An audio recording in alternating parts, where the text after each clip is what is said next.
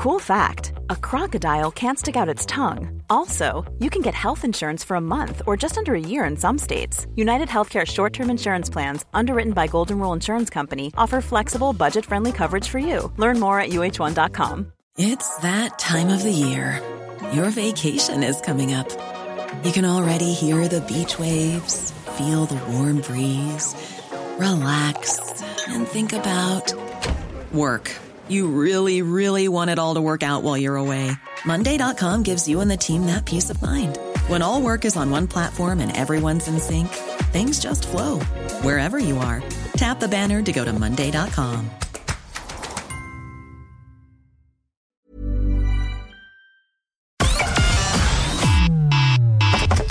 Connecting to the big show. In 3, 2, 1. I saw a father saying goodbye to his child with a profound disability yesterday. It really is harrowing. It's so important that people who have a large following are aware of the impact they can have in the messaging that they put out. The lack of communication to their customers, it's terrible, I'm embarrassed by them.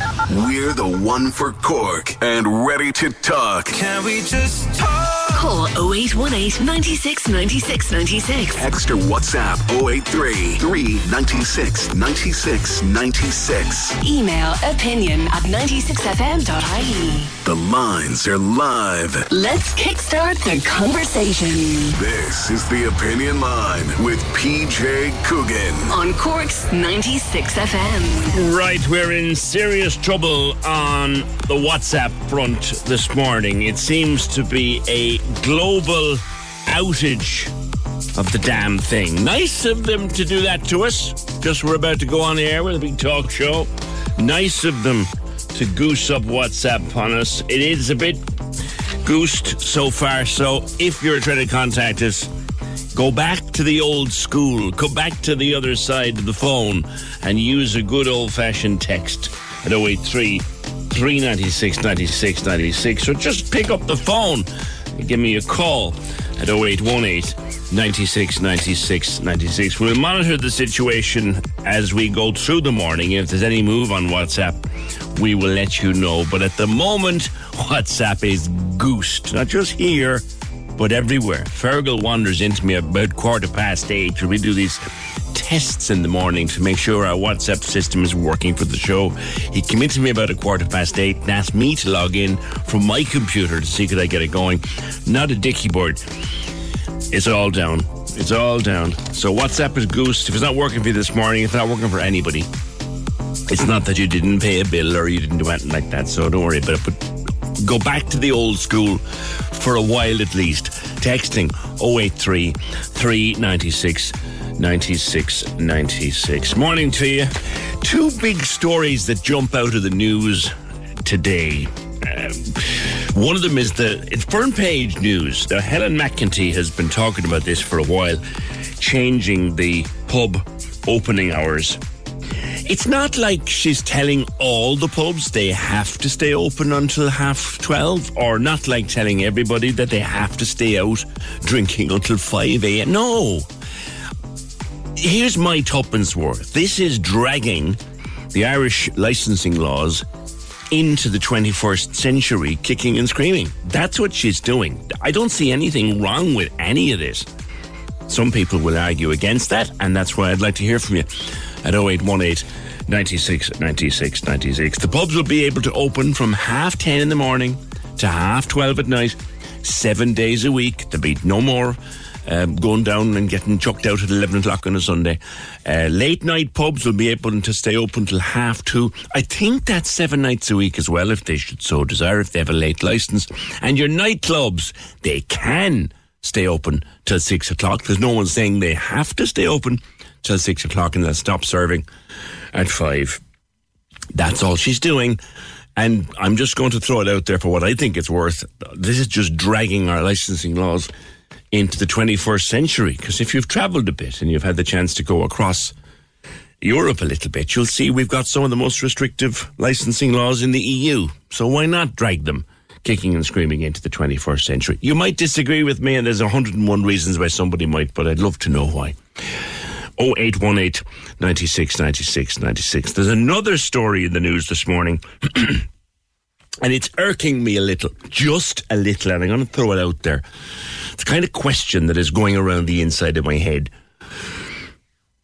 It is right that they had that emergency meeting last night to sort out housing and accommodation for the Ukrainian refugees. It is right that we keep taking in as many as we possibly can. It is right that we find somewhere for them to stay when they come here, running away from the war. It is absolutely right. But I'd just like to know, when was the last time half the cabinet had an emergency meeting to try to find a place for the chap I walked past, the 2 or 3 chaps I walked past this morning on my stroll up from getting the bus to town?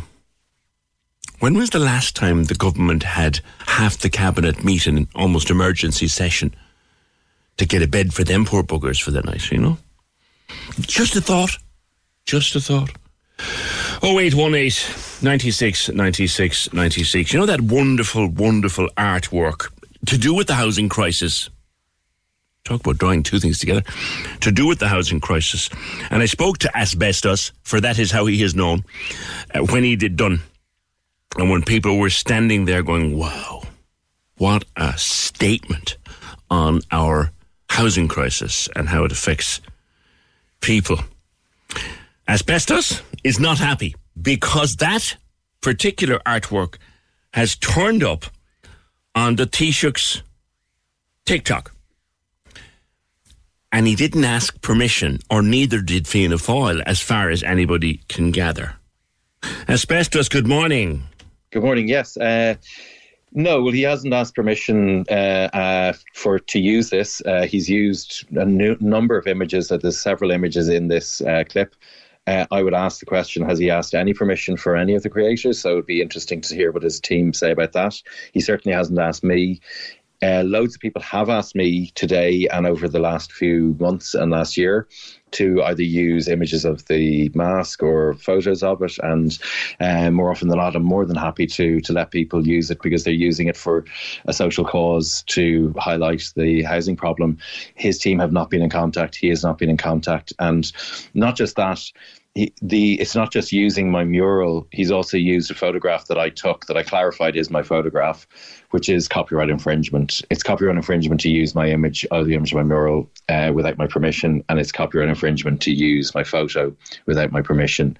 So it just feels as if it's a blunt move by a politician who isn't paying attention to what's around him and feels he can kind of use people's content for his purposes, which is upsetting, and the arts is suffering dramatically in this housing crisis. So we're certainly not earning a fortune out of it, and he is the Taoiseach of the country, and he is responsible for this crisis. The artwork is in a public place, on a public and publicly accessible. So if I want to take a photograph of it and use it on my social media, am I not entitled to do so?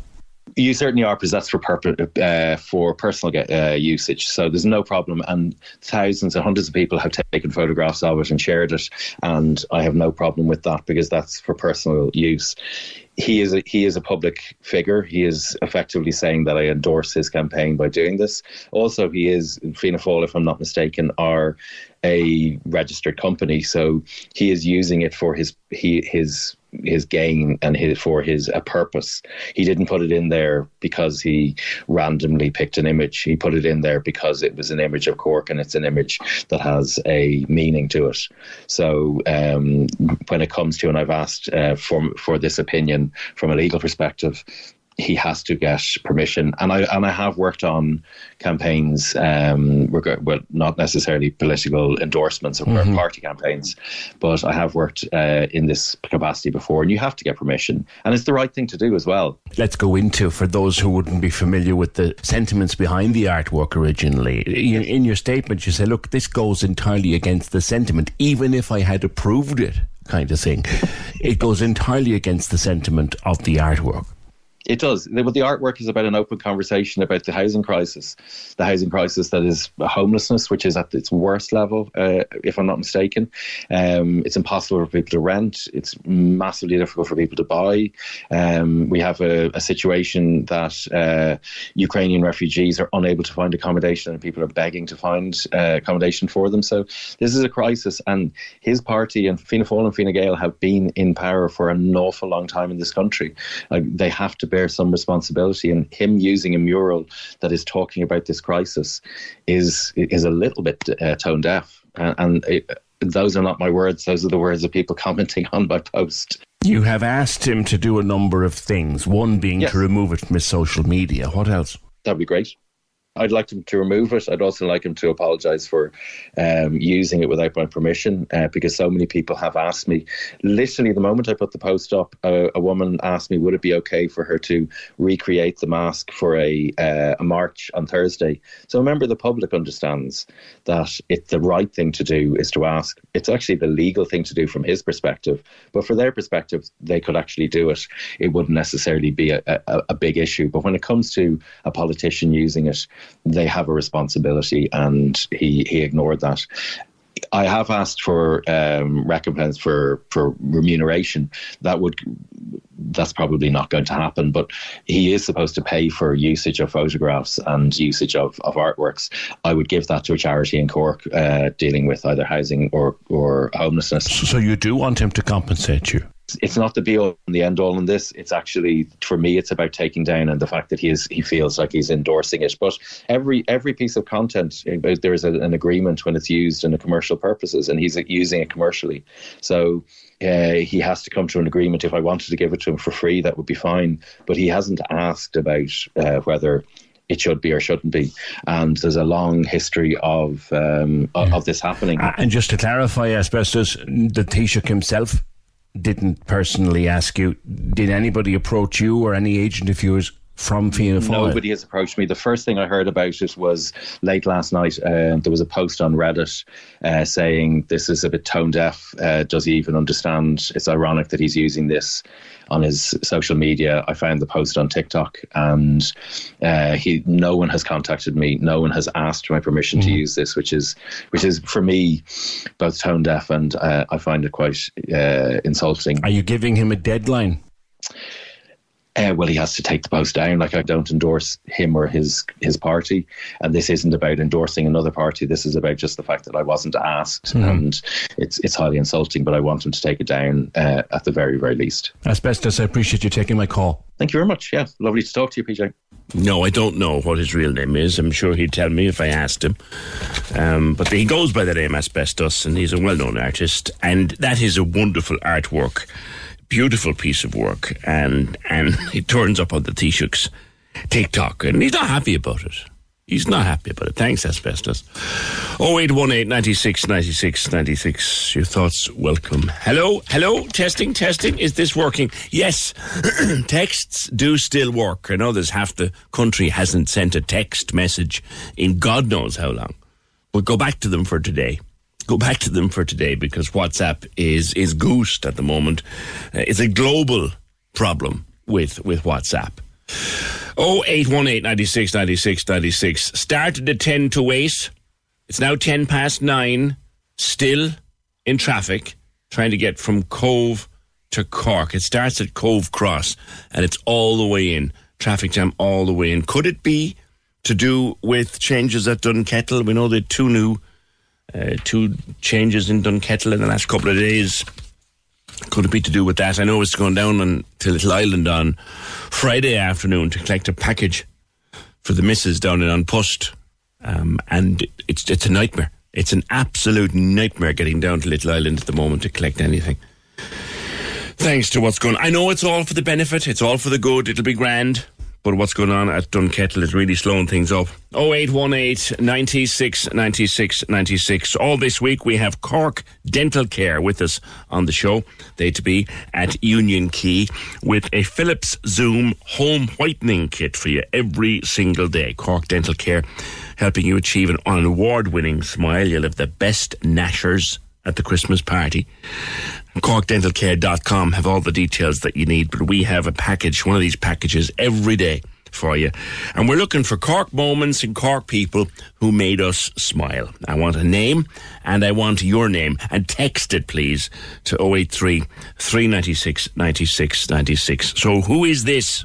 Yeah, I'd say our Lord is up there now, looking down on the world, thinking the floods and the famine can wait. For there is a child in Derry who needs me to magically alter the contents of an envelope.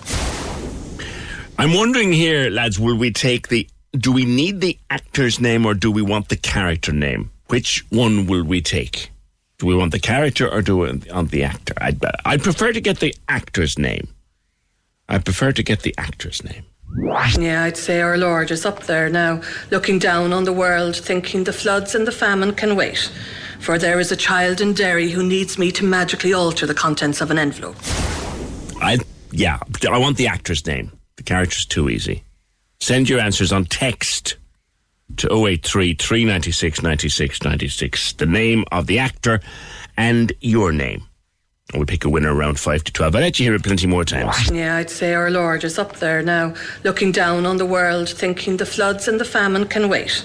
For there is a child in Derry who needs me to magically alter the contents of an envelope. You guys ready? We're driving home.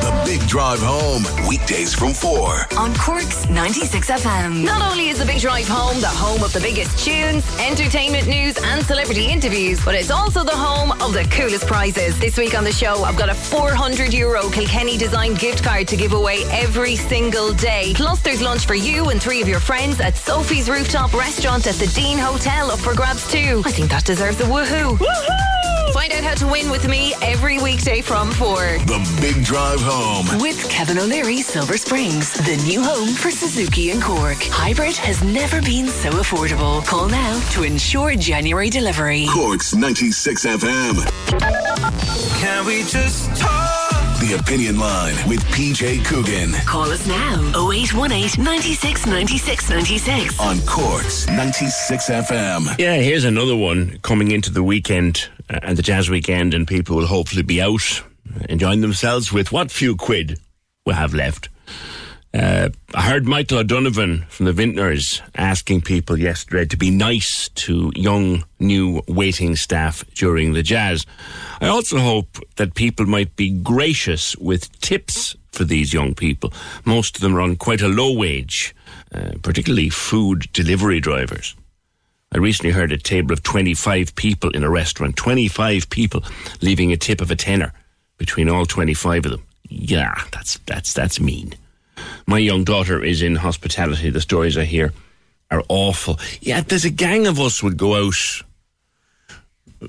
frequently enough, and we'd always put 10% on the bill, regardless of what it is. And I mentioned this before. I don't like, anyway, putting the tip on top of the bill. I like the tip to go to the server, particularly if the same young person has been serving us all evening and has done a good job. I mentioned when I was going on my holidays, I was really, really well impressed by a young person in a very well-known establishment. I won't name it and I won't name her, but I subsequently emailed her boss to say how impressed I was with her. But I followed her that night to the other end of the restaurant, and I said, I gave her a tip, and I said, that's for you. It's not for the tip jar. It's not for anybody else. It's for you. That's what I like to do with my tips. But definitely, that idea of 25 people dropping a tenner between them is just mean. That's mean, like, as the old saying used to go, because you can't get the stuff anymore now, so I don't think people remember the expression mean as grape water. But it is. 0818 96 96 96. You will have seen, because it's gone around the world twice and back before WhatsApp broke down, you will have seen video of a car down on South Main Street last week, and a fella with a big, what looked like a breeze block, and he trying to break into it. And the first time he threw the block, it bounced off the car. And the second time he threw the block, it bounced off the car. And then he went around to the other side of the car, and he threw the block again, and this time he seems to have done some damage to a window. And then, clearly, Ireland's dumbest criminal, instead of opening the flipping door, he sort of burrows his way in the broken window, grabs what he can and makes a runner for it. In South Main Street in broad daylight, he got away with £4. 4 lousy quid, having done that damage to a car. Nobody stopped. Nobody hooted the horn. A couple of people thought the best thing to do was video it. Now, as it turns out, that might have been a good thing at the end of the day. But he's still on the run, for as much as we know. The car was owned by SARS, who's the gaffer at Sless Carpets, just there in South Main Street, well-known Cork business. SARS, good morning. Yes, that's my car, yes. Yeah. Parked in the loading bay on South Main Street. 5:10 on Wednesday afternoon, the 12th of October. Yeah. Yeah. And you had no idea this was happening? You were in the back of the shop? I was, the office in the shop is near the front of the shop, and I had no idea until a girl walked into me and told me that she'd witnessed somebody throwing blocks at my car up the street. And when I went out, he was gone. Yeah. And then a student next door to me, a Canadian student who's studying pharmacy, he actually came to me and he said, I've taken a video of it, do you want it? So he gave me the video by airdrop on our phone, and the guards were called at this time as well. And when the guards arrived, we were able to pass the video on to the guards as well. And they also witnessed him going around the corner by the Oval Bar, and I believe the guards got good CCTV footage from him there at the Oval Bar. Right. But I haven't heard anything back from the guards as yet. Because his face wasn't identifiable from the video or the angle of the video that I personally saw, but there seemed to have been quite a number of videos. The block, it was a big, heavy, I mean, it could have killed him if it bounced back wrong. Absolutely, it's a heavy paving block. I have the block in the shop at the moment. It's a heavy block, a really heavy block. And he did at least 3 attempts at the driver's side window before he went to the passenger side window. And then at close range, he got it in the passenger window. Neglected to open the door, climbed through the glass, and he got about €4 for his trouble. That's all you had there? There was a measuring tape over the €4 or €4 or €5. It was a couple of coins, and he had to move the measuring tape to get the coins. There was nothing else in the car. Yeah. How much damage is done to the car? You've had it assessed? Yeah, the damage is close to €1,800. And luckily for me, the videos were there because the insurance company, first of all, took the case that it was glass breakage, and they said there was a maximum cover of €300 on the glass. But thanks to the videos, it was proven that it's a theft, so I'm insured under fire and theft. Very good. But it's your car off the road. I mean, this is your work. Yeah. You use this car for your work. Absolutely, yes. The car is just today gone in for a repair now because the glass had to be ordered. As you can see, it was very toughened glass. I was actually quite surprised at how the glass stood up to it.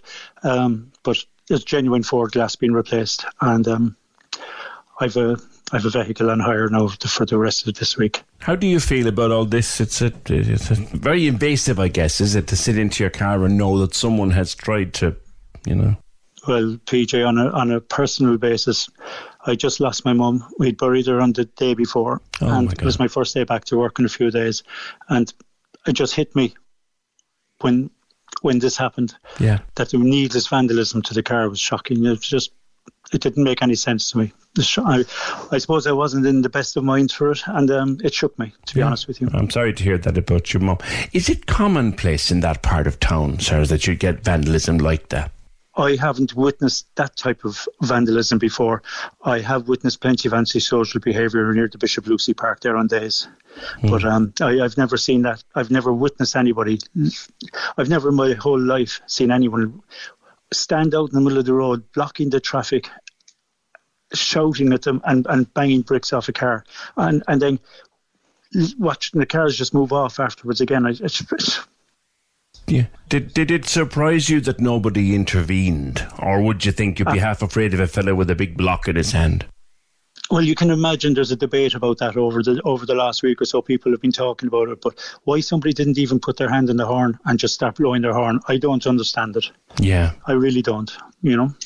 Yeah, and look, it was useful that there was video. I originally thought that was a CCTV, but it wasn't. No. Someone took the... And there are others as well, because I just got 2 more into my phone. Yes. There was 3 videos, and I was offered another one from another student, and I didn't have to take it at that stage because we had all we needed, you know. Having the videos is useful, as you've said to me, with regard to the insurance, but the other thing too, like why would you video something and not call the guards? Or do you know who did call the guards? Well, yes, I do. There was a gentleman who came into the shop, and actually he knew my mum. His mum knew my mum. All right. And he told me he had called the guards, yeah. But he was on foot as well. Here's hoping someone will collar the individual who did this to you. I'm sorry to hear about your mum. At a difficult time to have this happen on top of it all, you know. My mum was a great lady, and she actually worked in the shop many years ago, and you know, Peter, she was 97 and it was her time, but she was still my mum, you know. Of course she was. And that shop is there a long time. I'm sure I probably bought a carpet or 2 for myself over the years. 1959, my dad and another man took it over at that stage from a genuine Jew man called Henry Slass, and they took the business over. I joined the company in 1975/1976, and I've been there ever since. And now I have a son working in there with me as well, so we're going on to a 3rd generation. It's a traditional Cork business. Listen, good talking to you, and my condolences again on the loss of your mum, and I hope that they do catch the culprit and that your car comes back in one piece very soon. PJ, thank you very much, but as I say, we need to get individuals like him off the street anyway, because you know, it's shocking, absolutely shocking what we witnessed. Yeah, it is indeed. Thank you. Thank you too. Thank you, PJ. Cheers, Sars. Yeah, and that video is all over the place. You'll have seen it. Actually, sorry to hear about Sars's mum there. Someone else who lost their mum in the last 24 hours, I noticed, and a woman I knew, met her many times, and indeed my wife knew her through her time with the Dundanian singers of old, and that is Sheila Boyle. Sheila Boyle, to be mother of Dan Boyle, Councillor Dan Boyle, and former Senator, indeed former TD Dan Boyle. Sheila would have been 90 just a few months ago, and she passed away yesterday. And she was a character, if ever there was one, and she was one of the last people to ever live on Patrick Street. That was her claim to fame. She was born there, I think, actually born on Patrick Street. And she passed away yesterday. So our condolences to Dan and the family on the loss of Sheila, and indeed to her many friends over the years from the Dundanian Singers, where she was very active. She was active in a lot of things, actually, was Sheila Boyle. May she rest in peace. Our thoughts with the family. 0818 96 96 96. Now, Paul also contacted us about vandalism to cars. Paul, good morning. Your car was also done. Yeah, it happened to me Tuesday night there. About 9:30. I just packed up the car at about 9:15. Right. And I just went, this was in Sullivan's Quay now. Yeah. So I just went over to by the Flying Enterprise. Yes. And I just went over there to meet a friend of mine. And the phone rang about 5 minutes later, and it was my mother that the guards were after knocking at the door, because the car was registered to my mother's house. Yes. And she put the guards on the phone to me, and they told me that your brick was just thrown through your window in Sullivan's Quay. Crikey. So I just ran around the corner then, and then glass everywhere, and the guards were there, and all there was in the car really was just a bottle of aftershave and deodorant. Right. And that was it, and that's what he took. It was a red brick, big red brick was just on the ground next to the car. That's what he used, a red brick, do you know? Yeah. That was it. Then I just drove. It was lashing out of heaven, so I just drove home then and put plastic on the window and patched it up. You know? So the following day then I went into the shop where I parked the car. Right. And the CCTV was actually pointing right over my car. Okay. Do you know?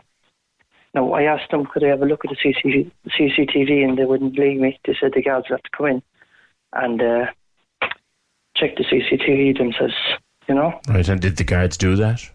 I don't know. I didn't. You haven't heard back, no? No.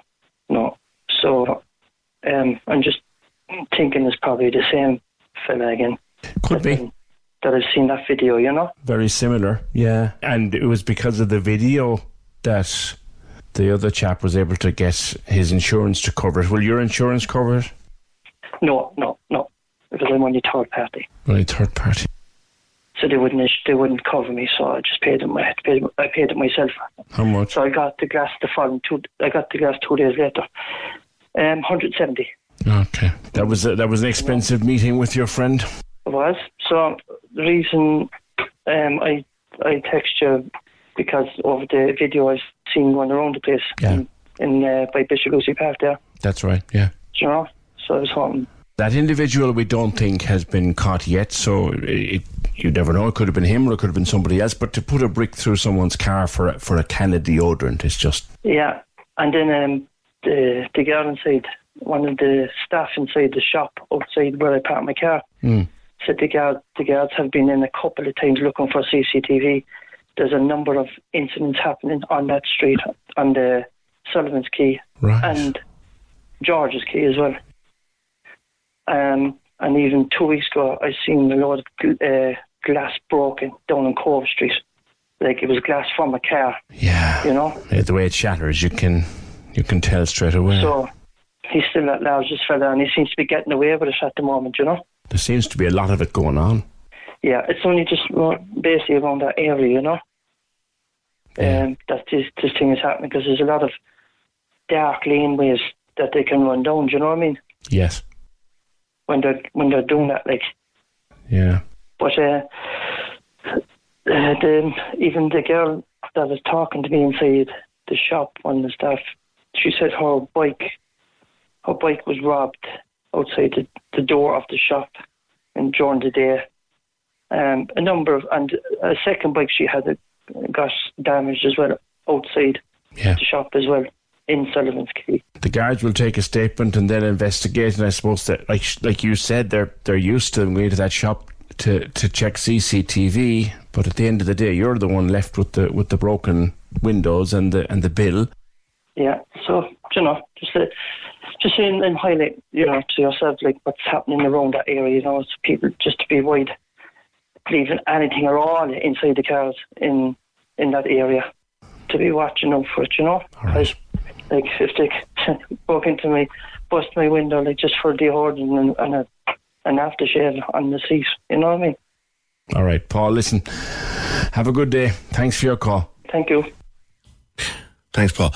Yeah, another Paul on the text. PJ, this is about the previous one, but Sarge's car. Vehicle doors won't open when it's locked. It's a security feature to stop you opening them when you break windows.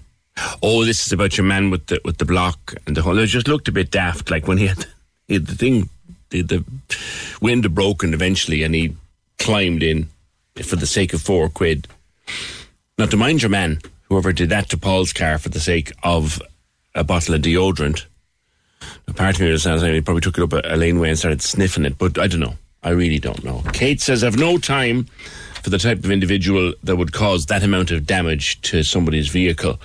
It's a pity they can't be named and shamed, and when they're in court, they should be put on the front page. Well, when they're in court, Kate, once they are over 18, the chances are that they will be named and shamed. So you'd hope they will be caught and brought to court.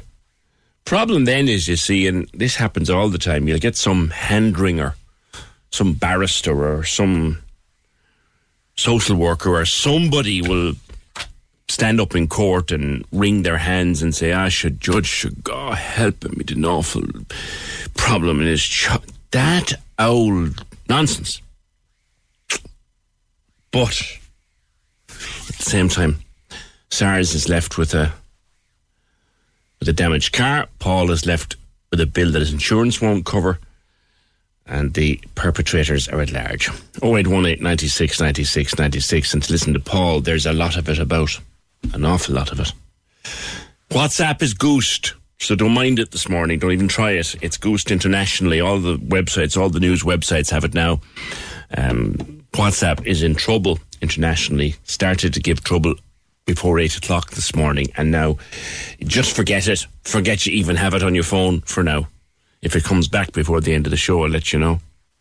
0818 96 96 96. The text this morning, is 083 396 96 96. The Cork Diary. On Cork's 96 FM. Boyne Tractor and Vintage Car Run 2022 takes place on Sunday, the 30th of October. Registration is at Boyne Hall from 11 a.m. and the run starts at 12:30 p.m. Funds raised from the event will go towards Marymount Hospice. If you have an event you would like mentioned, email the details to corkdiary@96fm.ie. The Cork Diary. With corksimon.ie, because everyone who calls Cork home should have one.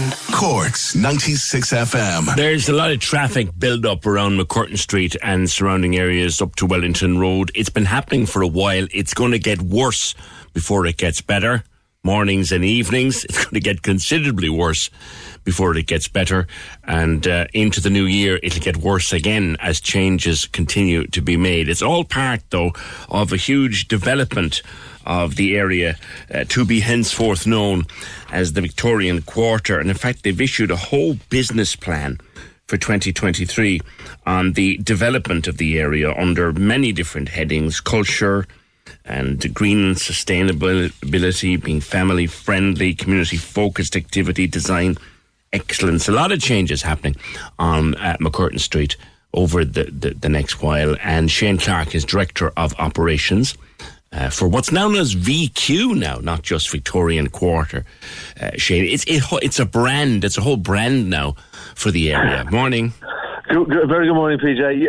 Yes, I suppose we're at heart we're a bunch of long-standing businesses that have come together, and look, we've put a brand on. We're doing a rebranding from the Victorian Quarter to the VQ. But in essence, we're the very same thing. We're businesses, we're individuals, we're landlords looking out for the best in the area. You're individuals and landlords and business people in a fabulous part of town that's undergoing a lot of change at the moment. And with change is going to come some disruption. So let's go through it. Well, look, it is, you'll have seen, your listeners will have seen, they'll have been stuck in traffic on a number of the sort of peripheral roadworks that are part of the McCurtain Street Improvement Scheme, that are leading up to the really big endeavour, the really big change in January, when the council and the NTA start investing their millions directly onto McCurtain Street itself. So there is congestion. We completely recognise that. It's a sort of an omelette and egg situation. And come January, you'll start to see that sort of play out in McCurtain Street for we understand, about 9 to 10 months. We're seeing the start of something as well at the bottom of Bridge Street these days. They're making one of these enormous corner pavements down there. Is there some of that going into McCurtain Street? Oh, I wish actually your listeners could look at some of the images of what is actually going to happen. The big main change, sort of the headline act really, is that McCurtain Street is going to go from sort of 2 quasi-3 lanes in one direction to 1 lane in each direction. And most of the traffic on the northern lane will be buses. There will be some private cars coming in from Bridge Street, but all the private cars coming in from the N20, their movements will be redirected onto the quays rather than up McCurtain Street. So what you'll get on McCurtain Street is, I don't have the exact number, but circa sort of 50% reduction in traffic and pollution and vehicle numbers on McCurtain Street once the scheme is finished.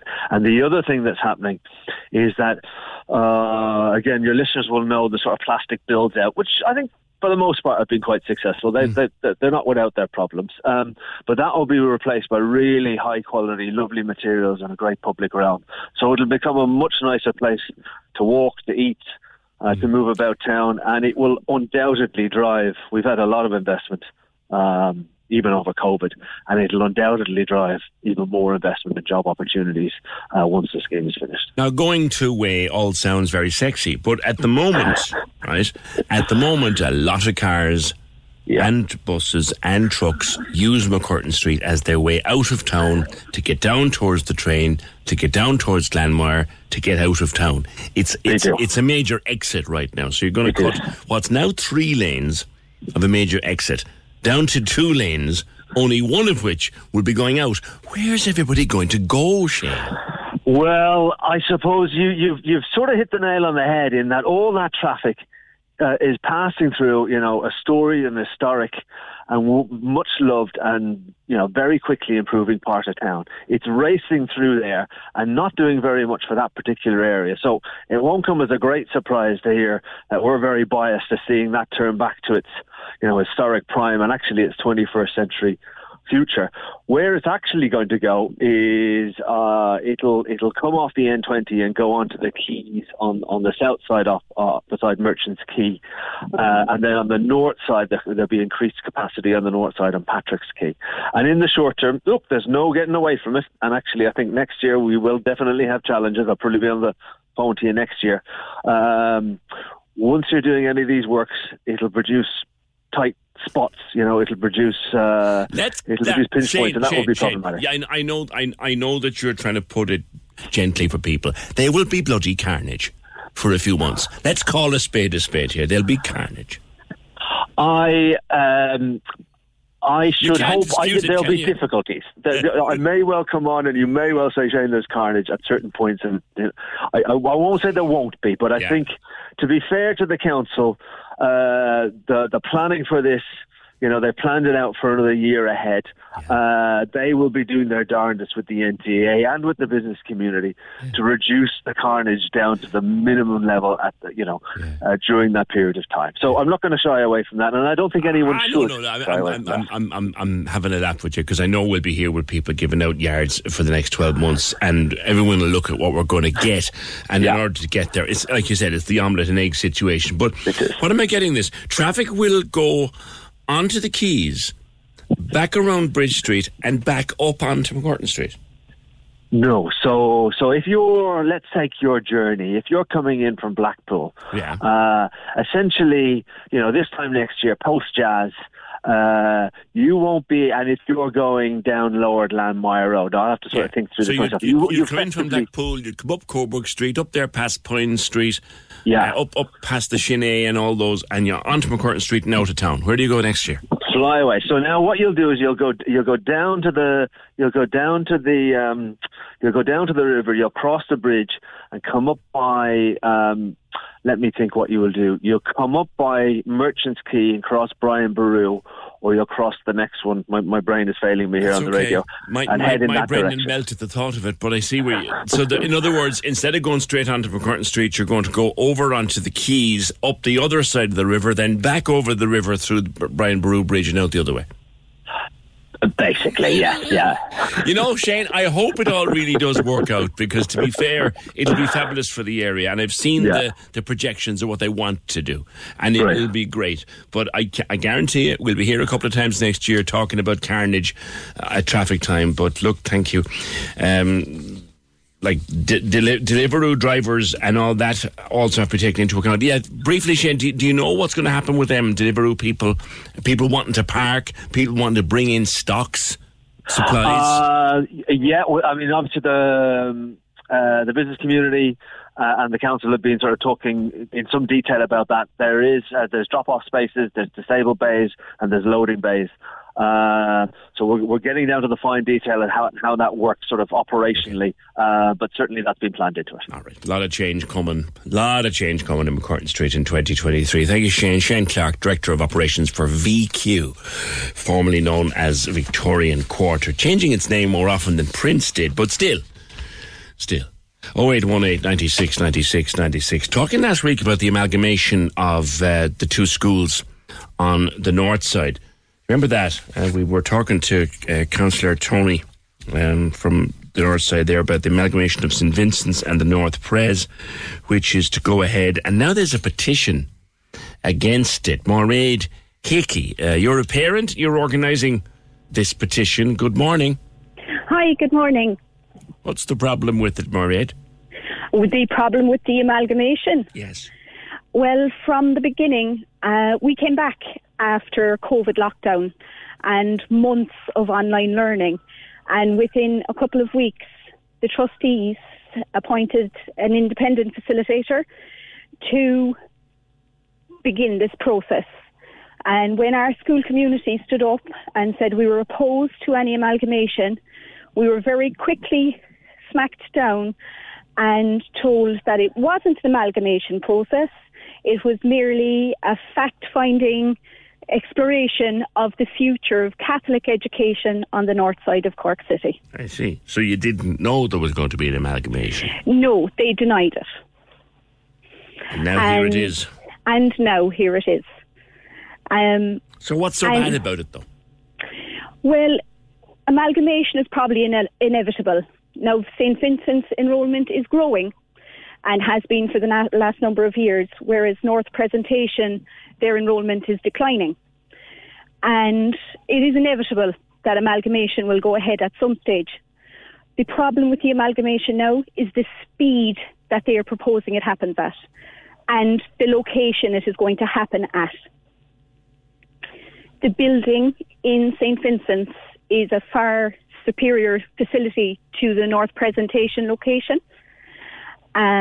We are well equipped to handle all of the children in the one building without the need for additional modular buildings, which is what has been proposed, which are glorified prefabs.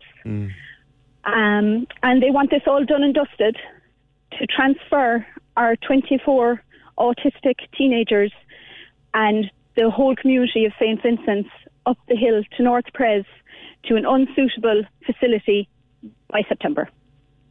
Right. There's a petition now of 1,000 names, but it does look as if it's a done deal, doesn't it, Mariette? Well, amalgamation may be a done deal, and we accept that as parents.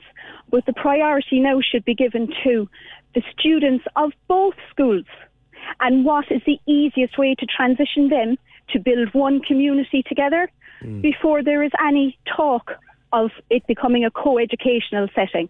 The mental health of our students is more important than anything else. Is there an issue with the co-ed element, Maureen? Well, St. Vincent's, it has an amazing ASD hub that supports 24, as I said, 24 autistic teenagers and supports numerous children throughout the school. And this facility is state-of-the-art. The care they provide for the students, the support they give it. Personally, my daughter Eilish, she went into secondary school with not much hope of ever achieving being able to sit an exam. She never managed it in primary school. Yeah. And she, with the support of St. Vincent's and the hub, was aiming for college. Wow. It is absolutely fantastic. It is the longest. But she won't lose any of that, will she? Right. I'll be honest with you, PJ. Her, like many of the students in St. Vincent's, the transition up to the proposed transition up to the North Presentation site will kill her education. Because her transition from primary school began when she was in 5th class to St. Vincent's. Yeah, you can't just do it overnight. You just can't. It's not a rip off the plaster. Come on, move the chairs, pack your bag, we'll go up the hill. It looks like this is a story that's going to run for a while, Myred. They do plan to move in 2023. Your petition's up to 1,000 signatures. I'm sure it's a story we'll come back to for no reason other than time. For today, I'm going to leave it there. But thank you very much, Maureen Hickey. That petition up to, as I said, 1,000 signatures by last Friday against, or at least to delay, the amalgamation of St. Vincent's and North Pres until they can sort out things like the ASD provision, whereas Maureen says her daughter is thriving. The Takeover on Cork's 96 FM. Weeknights from 7 on the Big Drive Home. We give you the chance to take charge of our tunes. Join me, Lorraine, as you decide what songs we fire up. I'm good, yeah, I'm feeling alright. Hold me closer, and it's bigger than me. Can I bite your tongue like a bat? I'm unstoppable. All this late night talking, I ain't worried about it. I know Victoria's Secret, $1 million, baby. To find out you know how to forget. The Takeover, You pick what we play. See our song list on 96FM Insta Stories with Sophie's Rooftop Restaurant at the Dean Cork. Serving lunch daily over breathtaking views. See sophies.ie. Turn up the music. On Cork's 96 FM. The lines are live. And we're ready to talk. Can we just talk? Call 0818 96 96 96. Text or WhatsApp 083 396 96 96. Email opinion@96fm.ie. The Opinion Line with PJ Coogan. On Cork's 96 FM. Hold on there for me, Paul. You'll be on the radio in about a minute's time to talk about the McCurtain Street situation. 0818 96 96 96, the number, the text, and the WhatsApp is back. Glory be. 083 396 96 96, and your email is opinion@96fm.ie. People are calling us at the last morning or two wondering, what is this alarm sound? Seems to be going off all the time up around Donnybrook and Frankfield, and or Donnybrook rather, that general area there outside Doug. What is it? Does anybody know? Started early this morning, stopped at 9:30, and now seems to be going again. An alarm up around the Donnybrook area. Does anybody know what that is? 0818 96 96 96. On thefts and nasty pieces of work going around, robbing deodorant out of cars, breaking windows of cars with bricks and blocks and paving stones, and getting €4 out of one car and a flipping can of deodorant out of the other. Margaret says, my niece lost her banking card, her Revolut card, 30 quid in cash, and all of her personal bits and pieces, and some very nice, honest, decent person handed into riddance. I just want to say it's great there's honest people out there too. There are, Margaret, and I'll tell you this much as well for nothing, and we talk about all the bad stuff. There are far more nice people, and far more honest people, and far more decent people, and far more good people out there than there are gougers and chancers, like people who throw paving stones at cars and run away with €4. There's a lot more of the good ones out there. Thanks, Margaret. 0818 96 96 96. Now, Paul, listening to Shane there explaining what's happening in McCurtain Street, it's going to be difficult in 2023, but I guess the end will justify the means, or will it? Good morning. Good morning, PJ. How are you? Good. I tell you, Shane paints a beautiful picture, but he doesn't have a clue.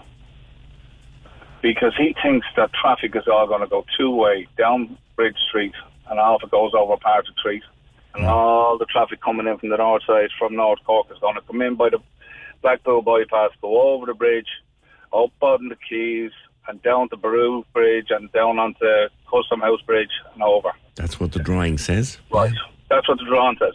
Now, if you drive over Christie Ring Bridge towards Blackpool, at Heineken Brewery, they're building brand new traffic lights and a brand new lane to turn right onto Coburg Street. Yeah. What do you think that's for? You tell me. It's to take traffic down Coburg Street. Now, the people of Cork aren't going to drive down the Quays, go all the way around. They're going to still drive down Coburg Street, still drive down McCurtain Street, and out to the lower road, because that's what they've been doing. But that'll be solved, won't it, Paul, by not being able, by being only able to turn down to Coburg Street if you're going in one direction, not in two directions. Yeah, but that's the thing about it. They're still going in one direction. They're going out of town. Right. They're going down Coburg Street, out McCurtain Street, and down the lower road. Speaking of one direction, for the past 8 weeks, you've had one direction down the Quays from Merchants Quay. No right turn onto Partick Bridge. That's no right. right turn onto Christie Ring Bridge. That's right. You're sitting out there now, looking out over the river. Stand up and tell me in the next 2 minutes how many cars stop and turn right in both bridges.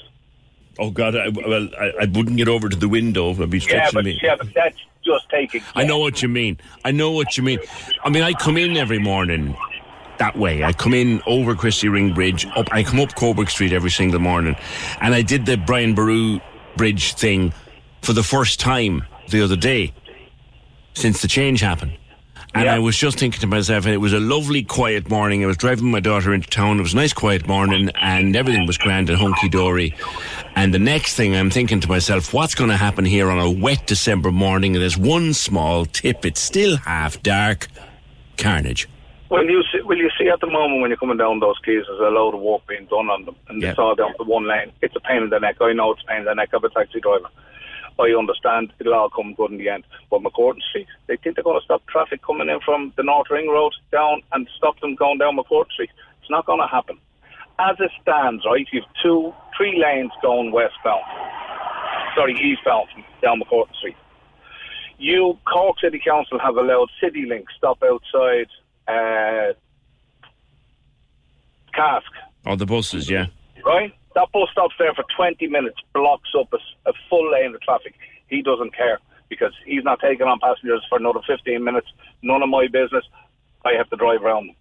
There's a truck on the right-hand side doing a delivery to the Shelbourne. He doesn't care because he has to do that delivery at 7 o'clock in the morning. It's beer kegs. Yeah. So that leaves you with one lane in the middle. Yeah. Now, it's not either of the drivers' fault. They have their jobs to do. You're dead right. They have jobs to do. Then I pull around and I want to pick up at the hotel. Do you think I'm going to keep on driving and be moving around in the taxi? No. I have to stop and pick up their passenger. Otherwise, they're not going to use my service. Do you know what people will say, Paul? And they'll say, you know what? These things happen all over the world and taxi drivers don't ring radio stations giving out that other major European cities change their traffic plans all the time. We seem to be the only ones that crib about it. No, they do. Other European cities do. But you know what they do, PJ? What, boy? Enforcement. Enforcement in what way? Yeah. Enforce it. Cork City Council make these beautiful rules and changes and then just turn around, it's a bylaw now, nothing to do with goddamn us. You're talking about the panda ban. That's another. Well, I was halfway down Pana about 6 weeks ago on an afternoon, and bugger, I shouldn't be here. Yeah, but that's it. Right, if you go down the quays and Patrick Street, there's an average of about 35 traffic cameras for the traffic to be run properly. Monitored, yeah. I've gotten on to Councillor Tony Fitzgerald a couple of times about this. If Cork City Council spent about 5 or 6 million on cameras with proper traffic enforcement, i.e. break a red light, turn right, 3 points, €80 fine. If you come down Patrick's or down Merchants Quay at the moment and turn right onto Patrick's Bridge, you get away with it, you're going to do it next week. You're going to do it the week after. If there's a traffic you want people to get penalty points for that? Yeah, listen, if you have the traffic enforcement cameras like most European cities do, if you make that a legal right turn, 4 days later you get a notice in your door with a €60 fine and 3 penalty points. You do that twice in a month. Are you going to do it next month? You're not, Paul. You're right. Come here. While I have you, taxi driver, yes. Yeah? Do you take cards? I've taken cards for the past 8 years. Do you know how? Always have. Good man. Always man. Do you happen to know why an awful lot of your colleagues won't? I'm not going to get into that argument with them. That's their own choice. Well, up until the 1st of September, it was their own choice. But now they have to.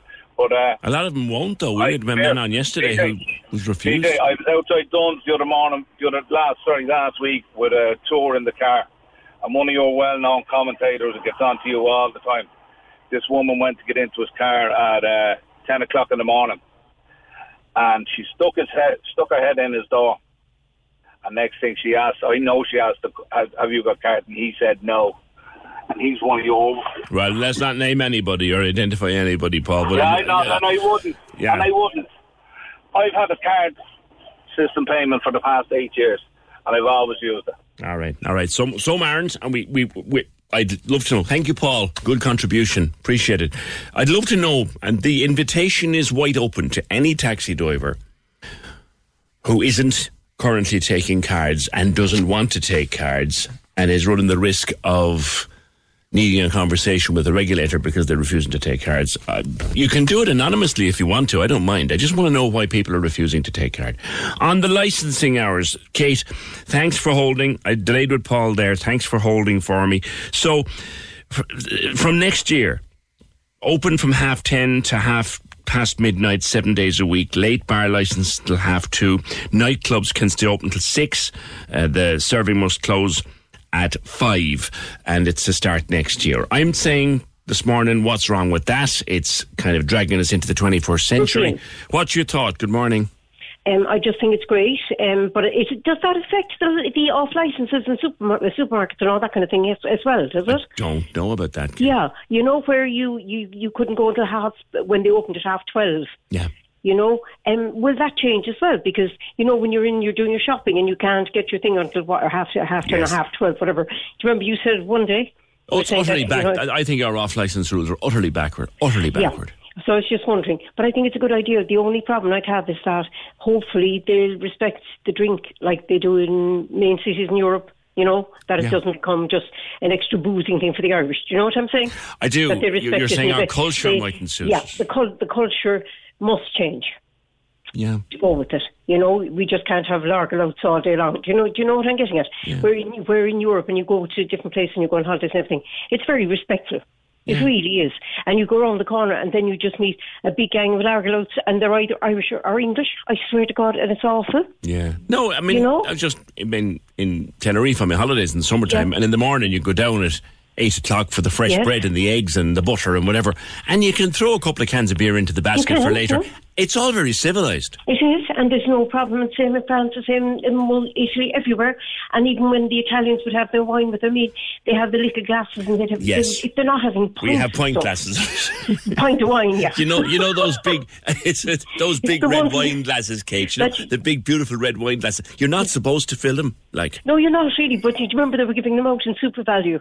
I do. They were giving boxes, and I'm sure we still have them under the stairs. Oh, I know. So it's not a pint of wine, really. No, it's not meant to be. It's not meant to be, but yeah, if we are going to have proper European opening hours. Cheers, Kate, and thanks for holding. If we are going to have proper European civilised opening hours, can we develop some proper European civilised drinking habits? Which is a fair point. Thanks, Kate. 0818 96 96 96. Give you this again. We're with Cork Dental Care and Union Quay all this week. A Philips Zoom home whitening kit to give you every single day. Cork Dental Care helping you achieve an award-winning smile. All the deets you want are on their website, corkdentalcare.com. Here's a voice. I want the actor's name, of the actress's name. I want the name of the actor and the actress, not necessarily the character. Okay, it's Cork actor, a Cork person who made us smile. That's the key. All right, who is this? Yeah, I'd say our Lord is up there now, looking down on the world, thinking the floods and the famine can wait. For there is a child in Derry who needs me to magically alter the contents of an envelope. I think that's quite easy, but then I'd be a big fan of the show. I'd get the character. I might have to struggle with the name. I think that's most people, but we want the name of the actor. 0818 96 96 96. You can WhatsApp your answers to us now again, because it's back up. 083 396 96 96. Their name and yours. On McCurtain Street, Victorian area of the city, new two-way traffic system just like Back to the Future. Remember, there was a two-way system of the 60s and early 70s. Yes. Brian Boru Bridge was two-way when I was a young fella. It's two-way again now, but there was a lot less cars going up and down, and I still think, I hope it doesn't happen, but I still think we'll be here on a cold, wet, half-dark December morning talking about a tip on Brian Boru Bridge or near it that has, nobody hurt, just a tip that has held up the whole flippin' place. Convinced we will, you know. Tim says there's a huge military convoy passing through Silver Springs. Are we mobilising for World War III? God alone knows, I don't know that. I know we're monitoring the Russians off the coast. Did you see that in the paper? I'll pull that article out in a minute and tell you. Russians are being monitored off our coast at the moment. But Tim wants to know what's going on in Silver Springs. Can anybody tell us? 0818 96 96 96. And Pat says, Cork City Centre is so small, even for bike lanes. The city is at a standstill most evenings. Planning has gone crazy. PJ, that's a load of bull. Listening to Shane. What gear is he on? Stop it. Your Cork City Centre is too small for even bike lanes. The city is at a standstill. There are more and more bike lanes going in, and that is the way forward. Tell the people on Tory Top Road that, I know, but there are more and more bike lanes going in. There are more and more of these huge pavements. Bottom of Bridge Street, last couple of mornings I've been coming in on the bus, and as I walk over Patrick's Bridge there, coming up, the whole corner there by Bridge Street, where you come around from Patrick's Quay and around into Bridge Street, there's going to be this massive pavement kind of going halfway over into the street. And these are going everywhere. There's another one seems to be going up near Pine Street. These huge, big, wide pavements going in everywhere. Clearly it's going to make everything work more efficiently and quickly and everything.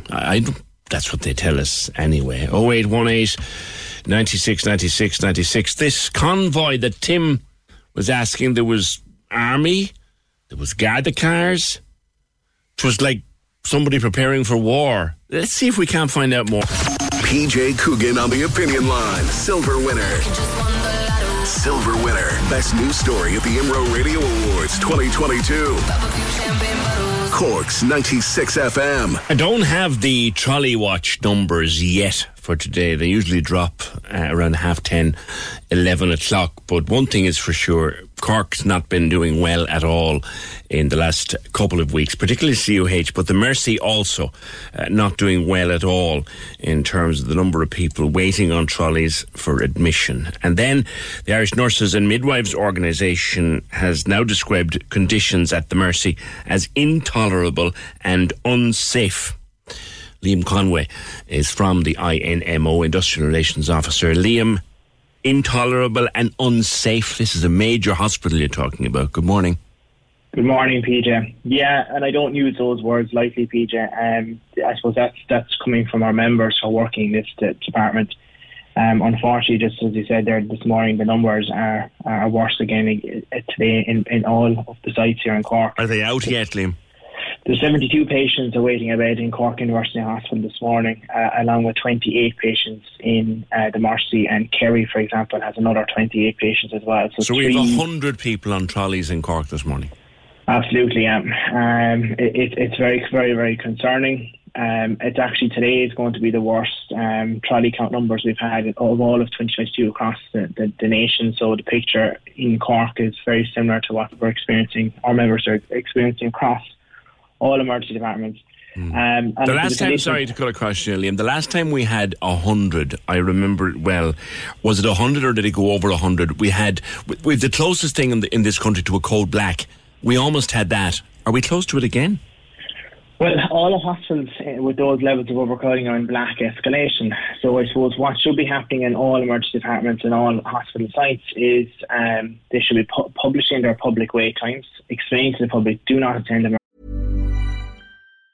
If you thought the only way to get a more defined jawline with natural-looking results was through surgery, think again. Juvederm Volux XC is a non-surgical injectable gel filler that improves moderate to severe loss of jawline definition and can help you achieve natural-looking results with little downtime. Even better, this improved definition lasts up to 1 year with optimal treatment. No maintenance required. Improve jawline definition for a smooth, sculpted look with Juvederm Volux XC. For important safety information and to find a licensed specialist, visit Juvederm.com. That's JUVEDERM.com. Not for people with severe allergic reactions, allergies to lidocaine, or the proteins used in Juvederm. Common side effects include injection site redness, swelling, pain, tenderness, firmness, lumps, bumps, bruising, discoloration, or itching. There's a risk of unintentional injection into a blood vessel, which can cause vision abnormalities, blindness, stroke, temporary scabs, or scarring. Talk to a licensed specialist to find out if it's right for you.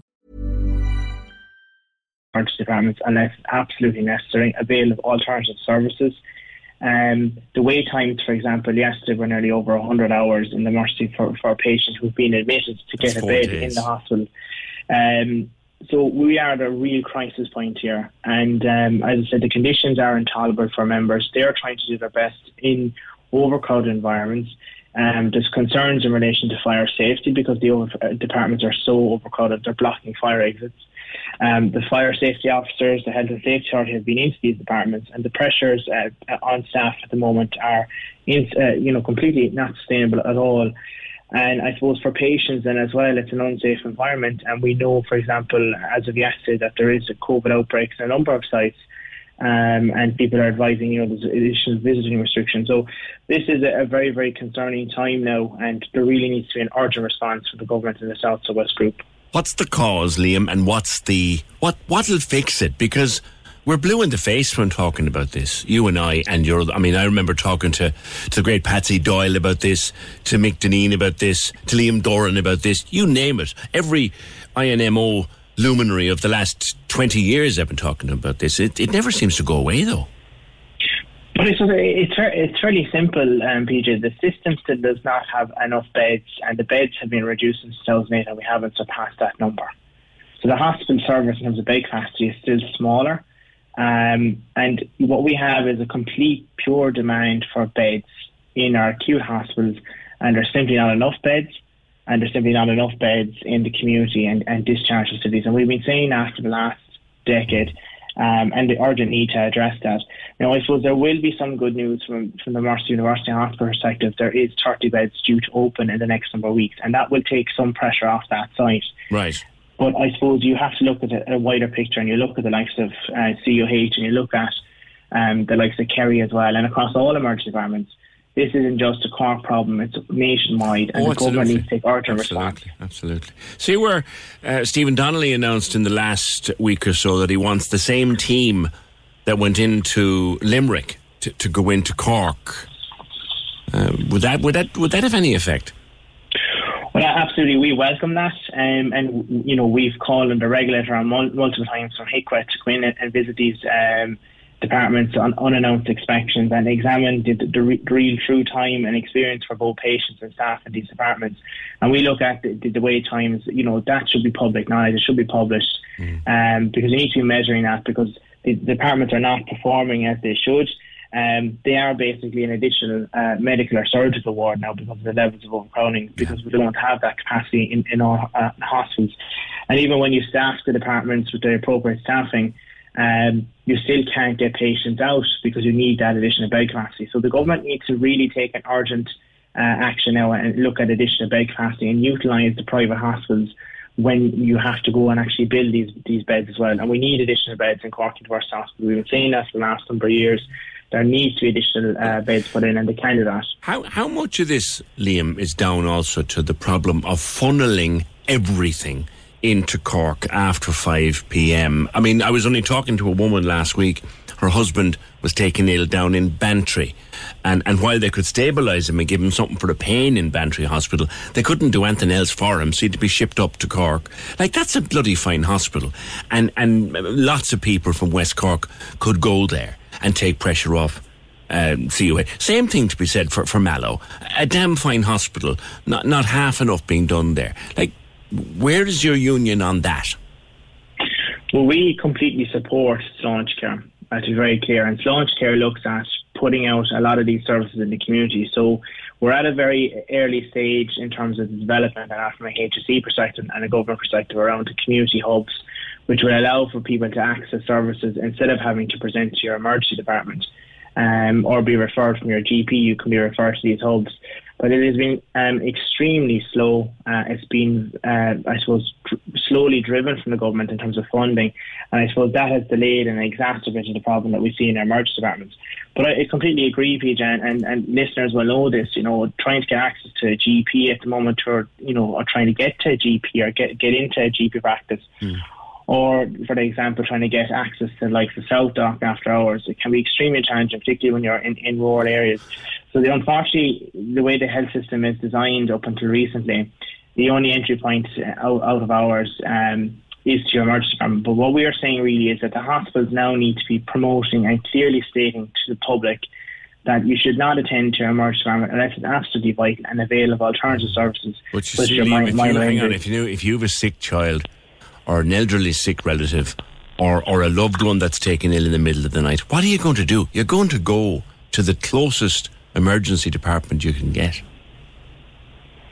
No, I understand that as well, PJ, but I suppose what they need to be doing is looking at the presentation times during the day when these services are open and available. And I suppose there has been an increase in admissions for over 75s across all emergency departments.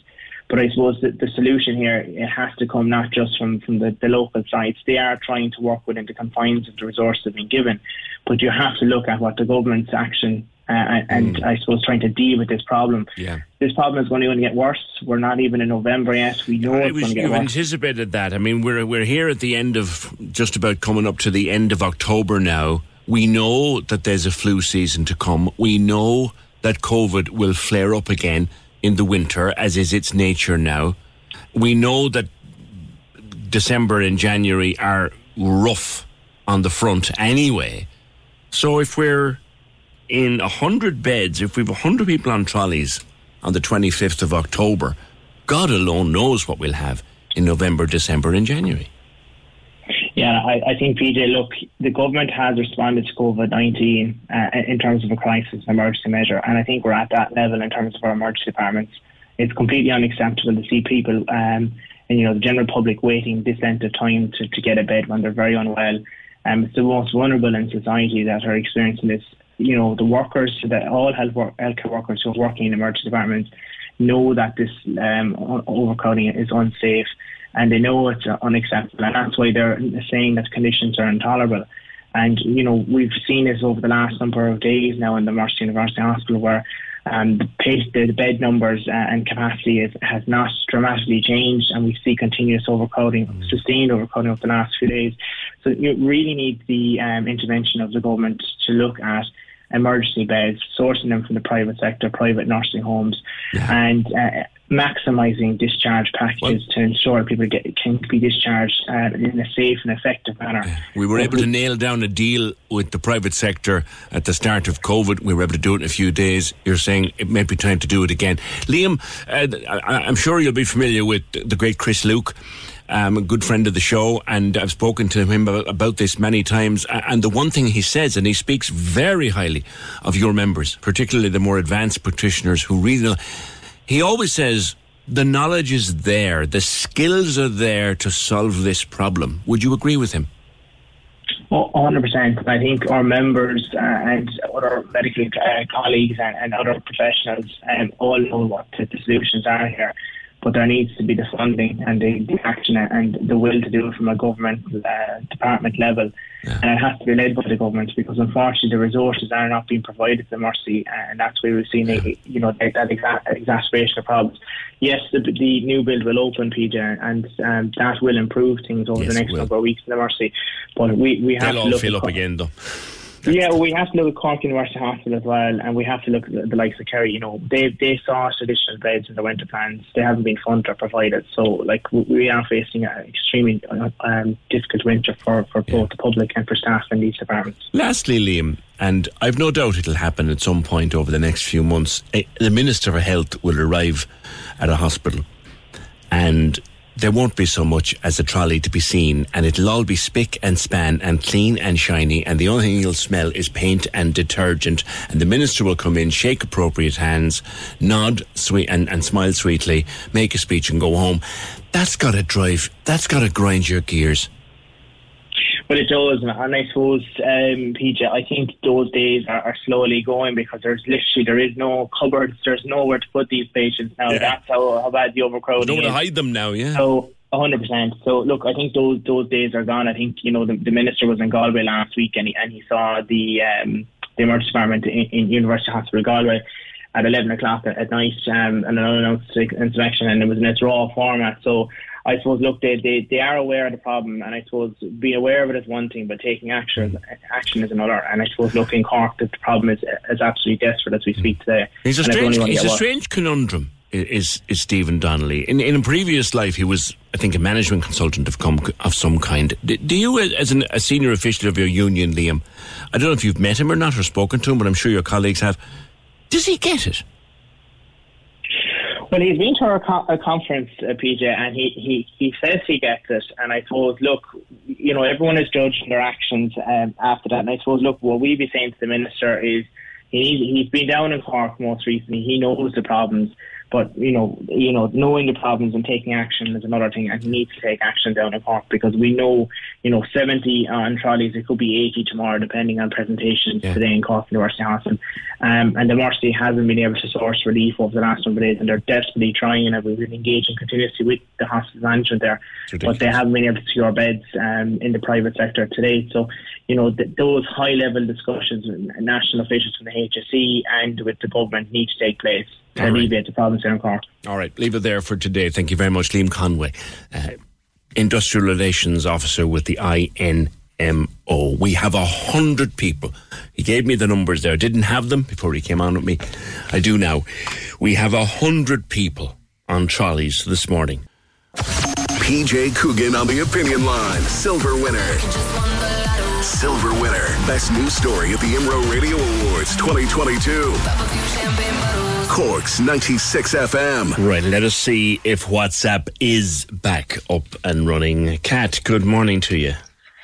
Good morning, PJ. How are you doing? Good. Now, you sent us this note wanting to open a discussion on the questions people are asked when they're looking to rent a place. And you had particular problem with being asked your nationality and how long you'd lived here. Yes, well, I don't mean to be rude pointing that thing out. It's just that I am originally from Poland. I've been living here more than 16 years at this stage.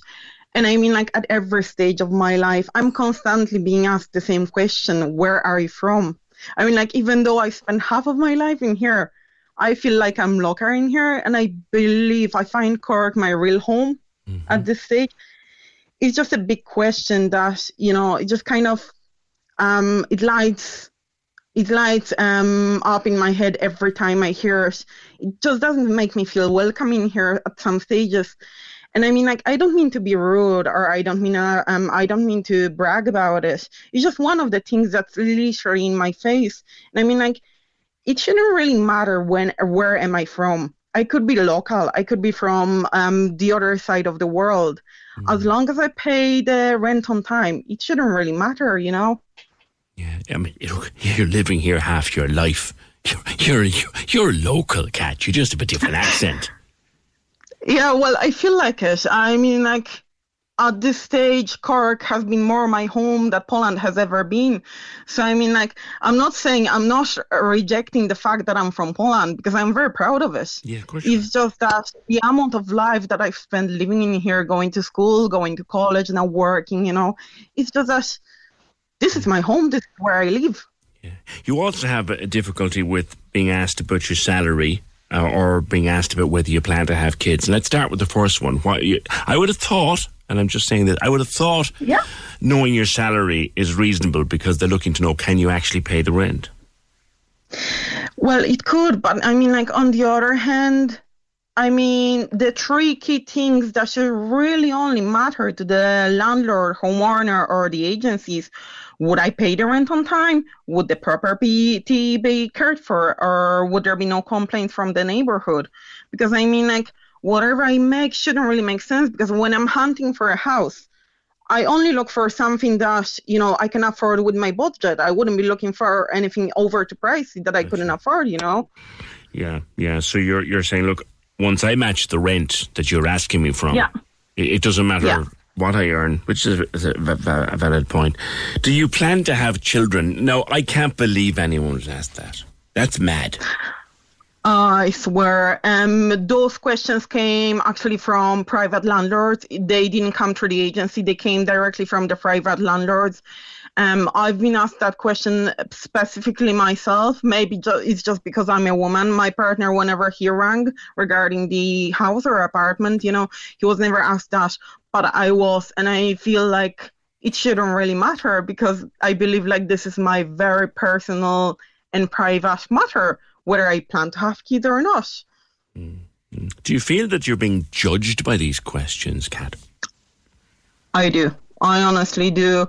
I feel like some of the questions are very targeted, and they are really judged. Because I mean, do I plan to have kids? Okay, I understand they might worry about the fact that, if I start a family, like my budget is gonna change.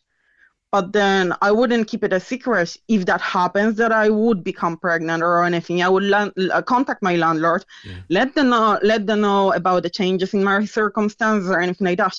But I would do it personally out of my own will, not that I am forced to answer those questions, What about questions about your employer's name and address, whether you're employed full or part-time, and why you have to move from your present place of residence? Yes, I actually don't understand those questions.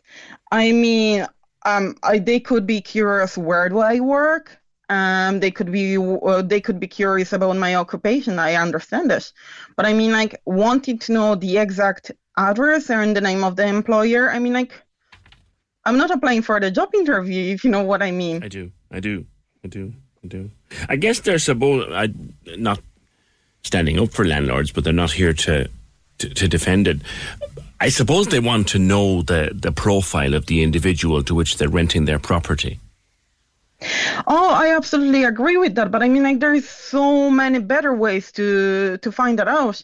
Like, a simple, would you mind telling me a little bit about yourself? Yes. That would allow me to share the information I would be comfortable with sharing, and it wouldn't make me feel targeted or judged, I know. What about the drinking and smoking? What about the pets questions? I understand the pets question, because some pet owners, they let the pets literally wreck the place, and I understand the worry about us. But I mean, like, drinking and smoking, I don't know where is that coming from. Yes. Like, I'm not smoking personally. I hardly ever drink. I don't even have time for it, even if I wanted to. It's getting more expensive anyway. Like things like why do you have to move? That's none of their business, I would have thought. Yeah, that's another question that I got from a private landlord, and I was surprised.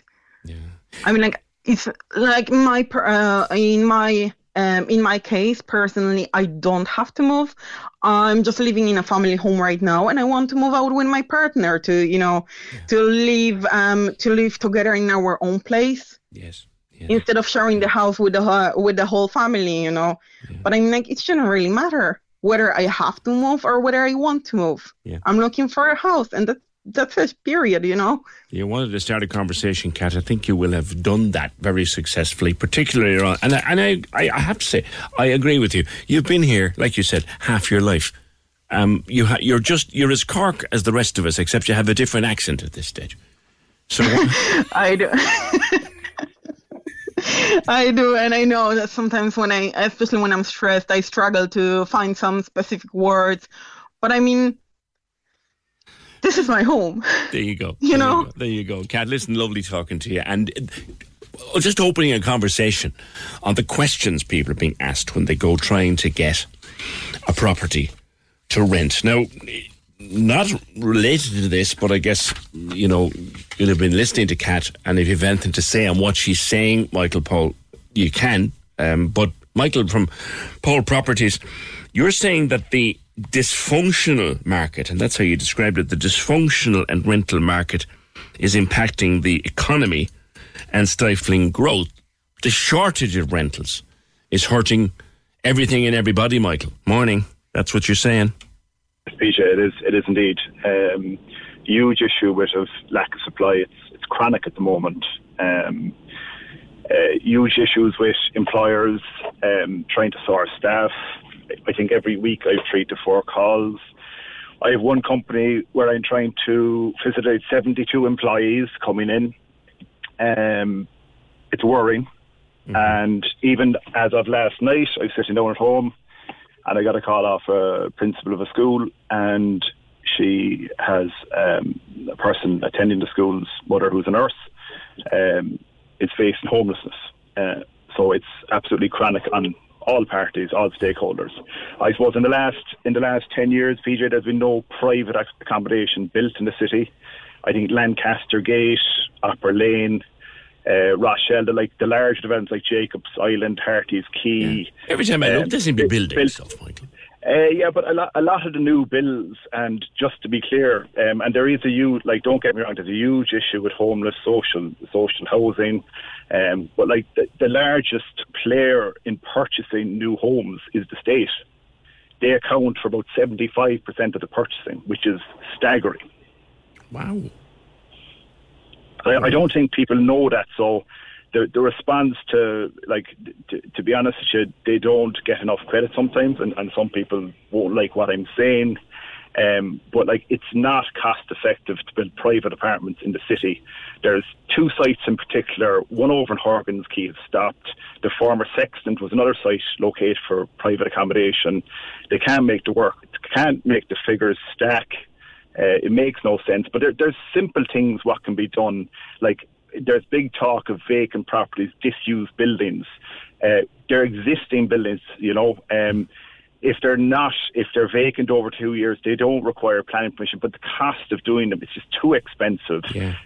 They need to bring in, if they bring in a tax break, and let's explain the tax break.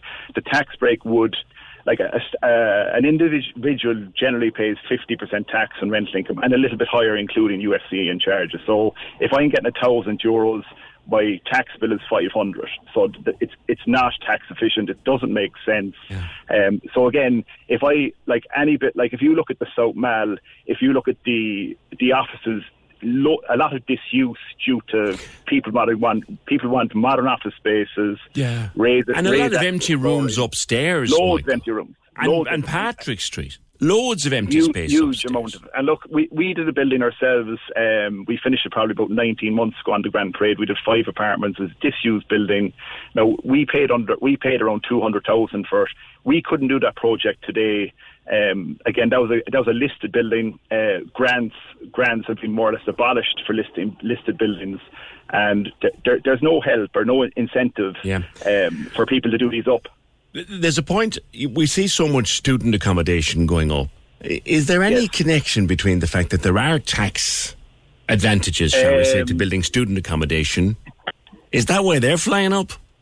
The student accommodation mainly has been bought by overseas funds. There seems to be quite an appetite for that. Majority of them are being purchased by overseas funds. So there's a big demand there. Obviously, there's an end user and there's one purchaser. So from a developer's point of view, it's very attractive. They're not dealing with 50 individuals buying. Another thing I mentioned in the article, and it worked. This has been proven back in 1994. They brought in a Section 23 tax break. Living over the shop, wasn't it? Yeah, no, 23 was actually 23 and 27. And I don't know, would you be familiar with the likes of Hanover Street with Salmon Weir, Fisherman's Wharf? Yeah. Norquay Place, all of these were built on the back of tax breaks. I had friends who lived in those places. Yeah, and again, majority of them would be professional investors providing properties to the rental market. If that was brought in, we'd have probably approximately 500 to 600 landlords. I'd be very confident if that was brought in, we could sell 1,000 units. Crikey. That's 1,000 units into the market. But I think so incentives are needed, and we're trying to get incentives are needed. It's chronic. It's actually worrying. And the amount of people actually who've been issued with notices who are overholding, and that's no fault of their own. And overholding means that they continue to reside in the property because they've been issued with notice quick because the landlord is selling or they want nowhere to go, Michael. And they continue to pay the rent, but they've no option. Yeah. And you can't blame them for that. It's Right. For no reason other than that the clock is against me, I'll stop it there because there's a lot to be said. And look, landlords don't generally speak up. They tend to run because they don't like being, they feel they get an unfair treatment, and maybe they do. But there's a real lack of stuff to rent. And Michael makes a lot of good points there about private rental. Back in the day, all the areas he's talking about, there was massive tax incentives to build those and get them open and get them lived in. Those incentives are gone. The lines are live. And we're ready to talk. Can we just talk? Call 0818 96 96 96. Text or WhatsApp 083 396 96 96. Email opinion@96fm.ie. The Opinion Line with PJ Coogan. On Cork's 96 FM. Do you remember I told you yesterday about Cian Ducrot and making it into the UK top 10? The first. We've not been able to counteract this claim. We've found nobody who got there before him. First Corkman ever to have a top 10 hit in the UK in the official chart. I'll catch up with Cian a little bit later this hour. He's made time for it. He's very busy. He's touring at the moment. A busy lad. We catch up with him. Good morning. 0818 96 96 96 is the number. The text and the WhatsApp now working again at 083 396 96 96. Your email is opinion at 96fm.ie. I also have a bunch of correspondence to catch up on from the last day or two. So we might take some time during this hour to just stop down and have a look at those. McCurtain Street plans for accessibility, says Eddie, are shocking. And the City Council are ignoring the concerns of advocates. This disabled bays outside Corner House being moved, for example, to Pine Street. Advocates have asked for maps to make submissions and suggestions, but so far, nothing. And plenty more to get to. But I want to talk to Kate. Kate, first of all, tell me, how is PJ? He's making a full recovery, I hope. Good morning. Morning, PJ. Yeah, we're going to have the battle of the PJs this morning, aren't we? Yes. So, no, he's doing really well. Before we ever went away, he's up against it. He's been living with dementia for the last 6 years, and he has pulmonary fibrosis, and he has stage 4 COPD, and a lot of the other things that go with that. So he wasn't, he's got enough going on before this ever happened. Yeah. But he's doing well as you could be. Your beloved partner of many years, of course. Yes. You went off to Palma on holidays and you had purchased travel insurance. So take it from there.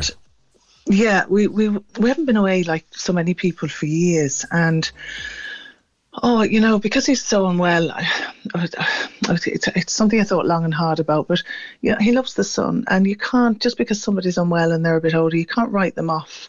So I thought long and hard about it. Got onto a good local travel agent and booked a downstairs room, all inclusive. Got the help through the airport with the wheelchair, and then very importantly, I took out travel insurance, and I think we paid €80. This is just for a few days now that we paid €80 for the policy plus add-ons then, because we took what's called a medical extension. If you have more than one diagnosis, you need to ring the company and go through everything that's wrong with you, just to make sure you're fully insured. So we did that. So far so good. I spent, I think the phone call was 15 minutes. I had a full list of everything that was, I wouldn't say wrong with him, everything that he suffers from, and all his medication. So I gave them that before I ever finished booking the holiday, just to be sure we were covered. So this wasn't just an add-on, or it wasn't just a casual insurance. It was something we took really seriously. It's a special policy, almost a bespoke policy to cover. Absolutely. Right, okay. Yeah. Cost you a few quid then. Yes, it did. Yeah, it did. But, I said we were, and I was kind of joking with somebody before we went. I went, well, if all else fails, there's always the Kevin Bell Trust, And God, did I eat my words. But anyway, so off we went, and all well and good. Got the wheelchair in Cork Airport, something we'd never done before, and got lifted on and off of the plane. So far, so good. We land in Palma. We go to this lovely little hotel, and he probably wasn't terribly well, but it's hard to tell with dementia. PJ can't really advocate for himself. You might say, are you feeling all right? And he'll look at you and he'll say, am I? So it's quite hard to tell. But we were only there a few days, and I woke up in the middle of the night and he'd been unwell. He'd been vomiting, which he never does. So as I went to kind of sort him out, I realised how hot he was. Called a doctor. Long story short, they called an ambulance. And he was very, very unwell. And so, of course, one of the first questions they asked, the young doctor who came, just said, the young doctor, they're all young to me, said, do you have health insurance? So I did, and I had my documents ready. I printed them out before we went. I'd got a full list of his drugs. I'd got everything that I thought they might need for him to have a good outcome. So he needed oxygen.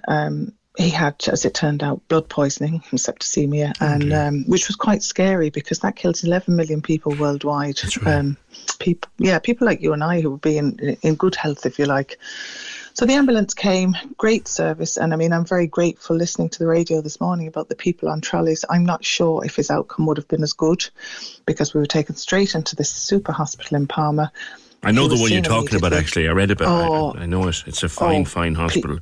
Quirón Salud, it's a fabulous hospital. Well, actually, when you were talking about things being civilised earlier too, about the Europeans, as his companion, I was offered wine with my dinner. But anyway, that's a different story for a different day. So that's what the hospital was like. So he was treated immediately, and I genuinely believe, had we not been there at that time, I don't think he'd have survived, because as it turned out, he had pneumonia too. So for somebody who's got very, very limited lung capacity, both septicemia and pneumonia, they're obviously killers. So that was brilliant. Brilliant. So we were admitted on September the 21st. And 8 days later, it took them 8 days to bring him back to any kind of level of health. So that'll tell you how unwell he was. The doctor said, look, you can start now to think about repatriation. It's going to take a few days, because obviously he'll need to travel with a medical person with oxygen, and you can get onto the insurance company. And I'd spoken with them on the first day and said, look, this is where we are. And they were really good. Yeah, that's fine. Do you need anything else? Do you need to stay in a hotel? And I didn't. I stayed with him for obvious reasons. And so it wasn't like we were trying to take advantage. We didn't claim for one meal, one anything. You know, we just wanted the medical bills covered. So I rang them and on, I think, day 8 or 9 and said, look, the doctor has said that we can start to think about coming home, but we're going to need help. We're going to need medical. We're going to need oxygen. And that was fine. And within about 2 hours, an email came into my inbox that said, you never declared that he only has one kidney. Is there a reason for this? And my blood ran cold. PJ had a kidney removed 4 decades ago, which had no bearing, obviously, on anything he got. But I hadn't declared it because I've never known him with it. Yes. So anyway, I kind of... He has one kidney, I'd say, Kate, since before you know him. Oh, God, yeah. I was going to need it from before I was born, I'd say, PJ. And so I said, I didn't realise I was meant to. I said, if you'd only got one eye, I probably wouldn't have told you that either. And so anyway, for 3 days, this came back and forward. And bear in mind at this stage, you're running up a bill of over €600 a night just for the room, plus everything that they do for you, obviously. And so at this stage, I'm not sure if the bill is covered. And we've got a bill of, I think it was 15,600 at that stage. So for 3 days, they're back and forth and they're ringing me. I'm ringing them and saying, is this sorted yet?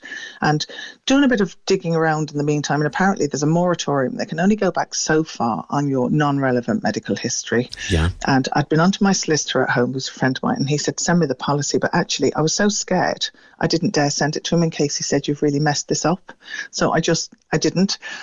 And after 3 days, they came back and they went, actually, you're quite right. There is a moratorium. The kidney, we can't.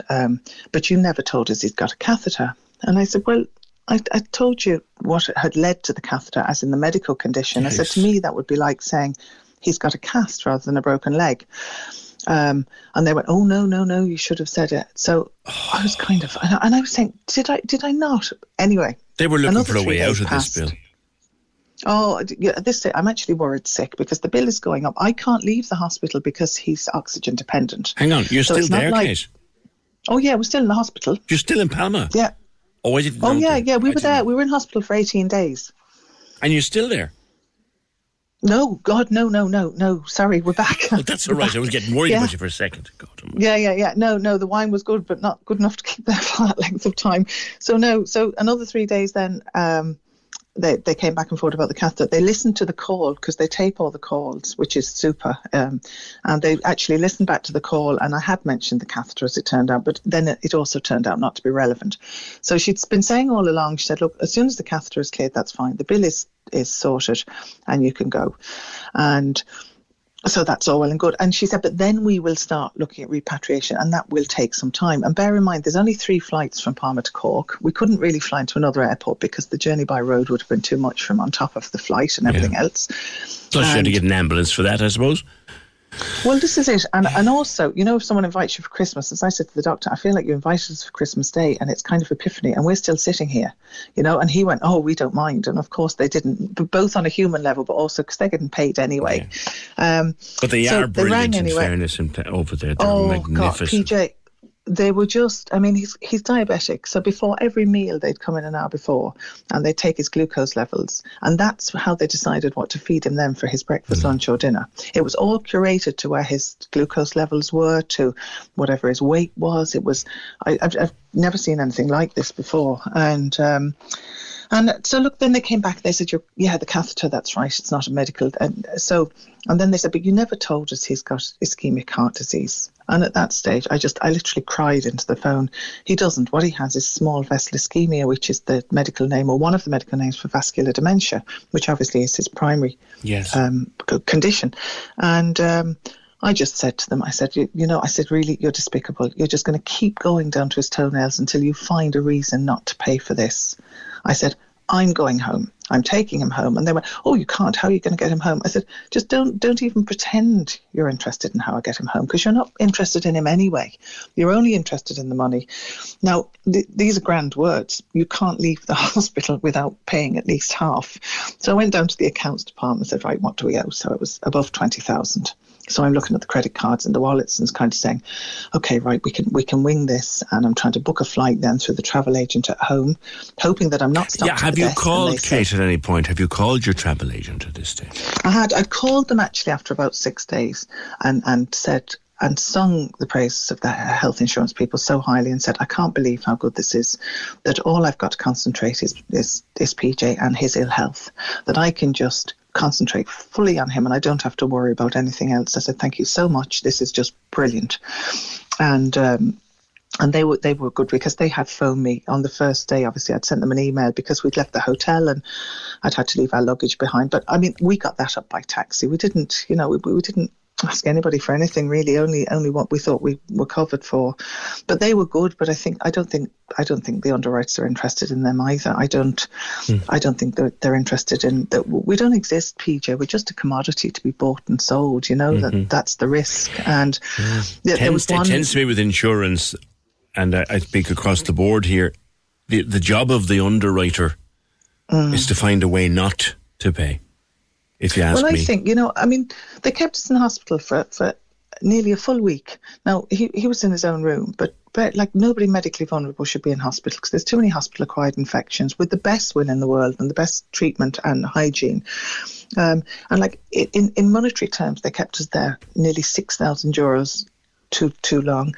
And like it was like query the body part, it's like that little game where you pull it out. They were just he was still there. Everything. He was given the all clear to go home, but 8 days later he was still in the hospital. Yeah, and more to the point, they hadn't even started organising repatriation, so you probably got another week on top of that. So I did ring the Department of Foreign Affairs because I didn't know what to do, and I just rang. I got this lovely woman. I said, what am I going to do? I can't get home. And she said, don't worry. You're not on your own. This happens. I won't tell you what she said about insurance companies. But she did say, they should be there to protect you when you're most vulnerable. And she said, in my experience, they're doing exactly the opposite. And I didn't feel I was the first call she got about this, probably not even the same day. And she said, we can repatriate you. I've got a very good contact at the HSE. We will sort you out, but that will be another 2 weeks. And at this stage, I'm just going, I just wanted to get him home. He was tired. He'd gone through an awful ordeal, and I was really grateful he was doing so well, but I just needed to get him home.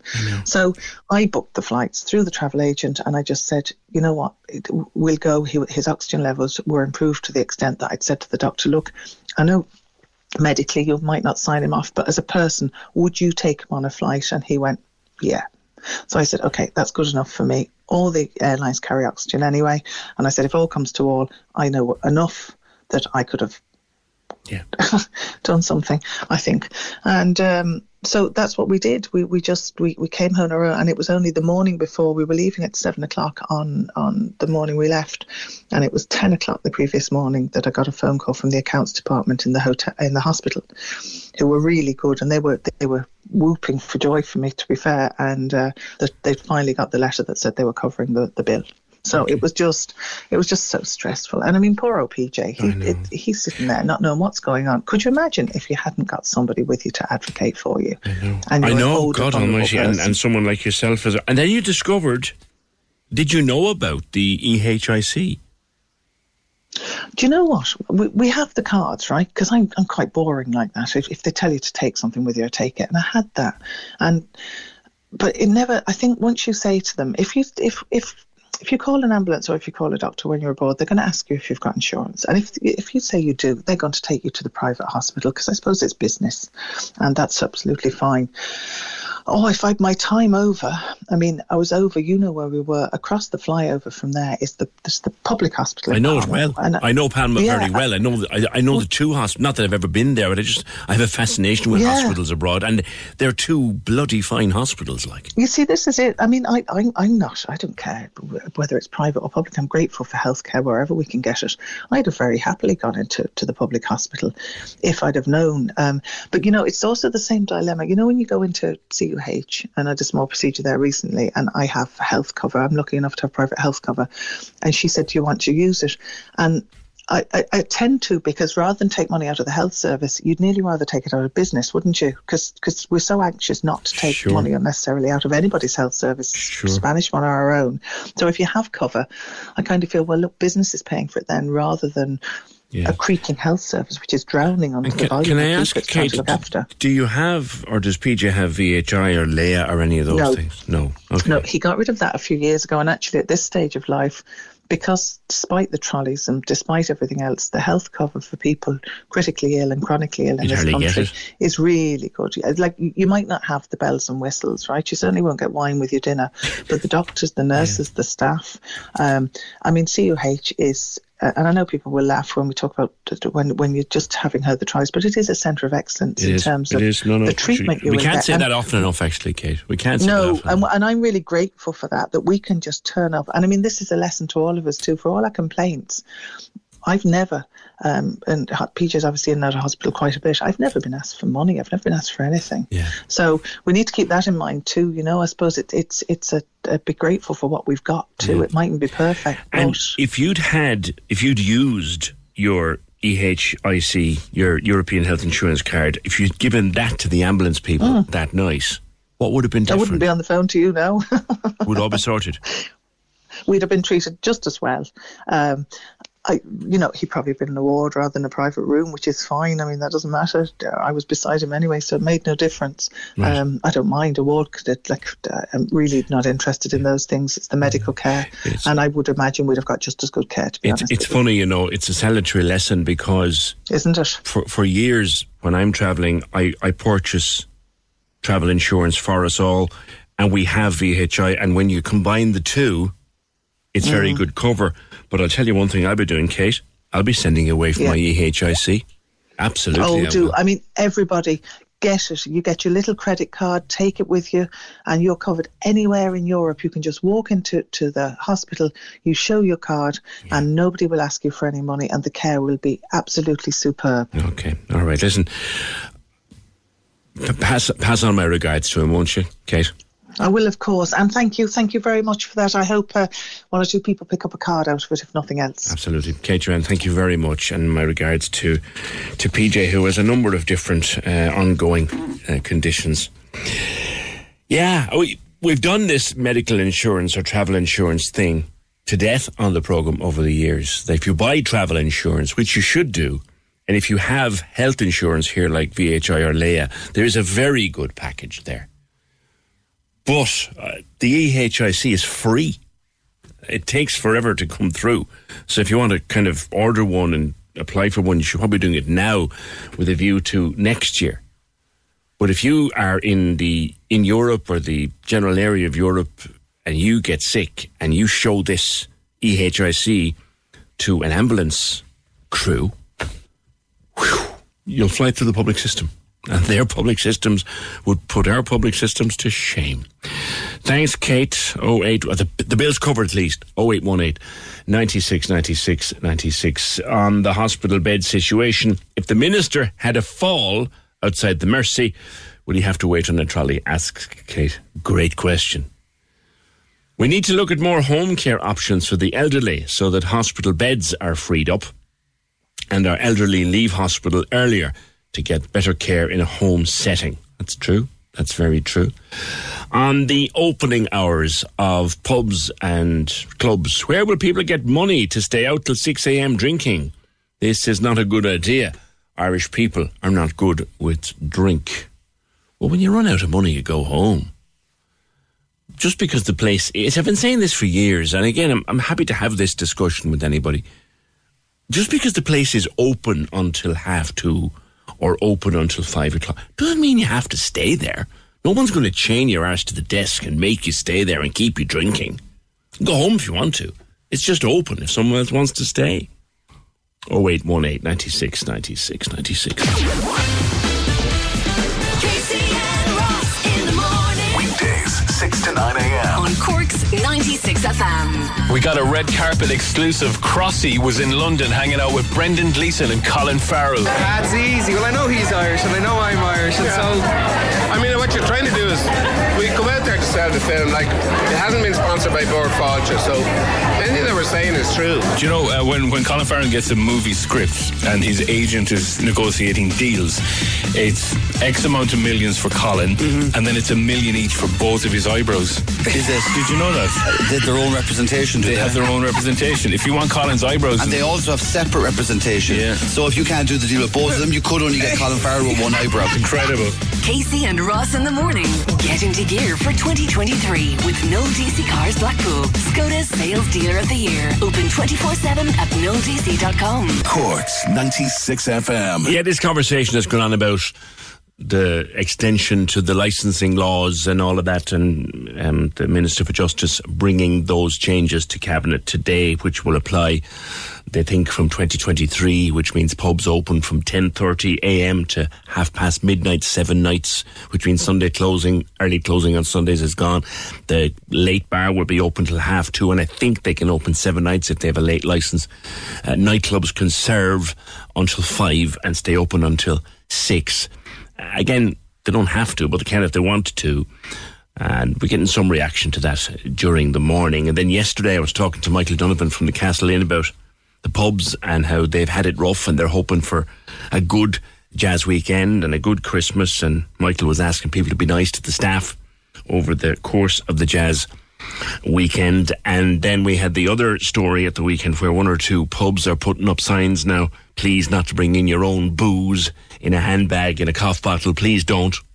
And they were looking for legal advice yesterday, the VFI was, as to whether or not they could search bags, because it's not always the best advice. We had this message then: publicans only care about their till. Full stop. Money, money. Greed, greed. Jamming as many people as they can into their venues. Do they not have any restriction on numbers these days? Definitely. Those restrictions are not being obeyed. My kids have left early many nights recently. After 2 years of COVID, they weren't able to enjoy their college life, but they left early because they couldn't breathe. They were crammed into places. Greed, greed, greed. Heaven help if there was a dreadful disaster. I don't even want to think about it. That's from Rachel, which is another take on it. Now, getting back to Kat and the questions about potential renters. Kat was particularly upset that she was being asked where she was from. Kat is Polish, but she's been living here for more than half her life, and she felt there was something racist in asking her where she was from. Do you agree, Kevin? Morning. Well, there's definite undertones of it, isn't there? Because it makes no odds as to where she's from if she wants to rent a property. There's an awful lot of the questions that she was asked there, and you have to put it into context of if that was an employer asking a potential employee these questions, what would happen? You leave the interview and you complain. The problem is someone who's looking for a place to live doesn't have that luxury of complaining, because who are they going to complain to? And two, usually you're looking for a place to rent or looking for a place to move because you're going to be homeless if you don't. Yes. So that is a massive abuse of power, really. There's a landlord potentially has over his tenant, and you've seen in recent cases where everything and anything has been thrown, or landlords have been accused of offering.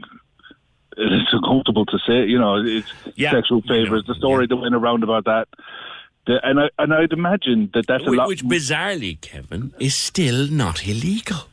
And I would imagine it's a lot more widespread than we're comfortable talking about. Now, I know that the minister is working on legislation to make it illegal, but you'd kind of wonder why it's not anyway.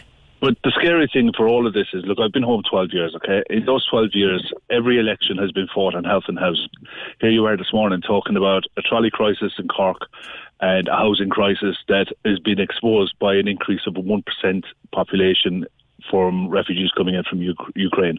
That's all that Ukrainian refugee crisis has done, is exposed how tight we are for housing and for housing stock. I've been saying it through a blue in the face. I think every phone in you've done on it, people have been saying, we need volume. And we've needed to build volume for the last decade, and this is the result of a lost decade of building. Yeah. And we're no further on from it. And unless someone decides to make this a real priority, then we'll be looking at another 10 years' time thinking, how the hell did we get to where we are now? They are building, but not enough and not fast nowhere enough. Nowhere near enough. And we haven't been doing it for long enough.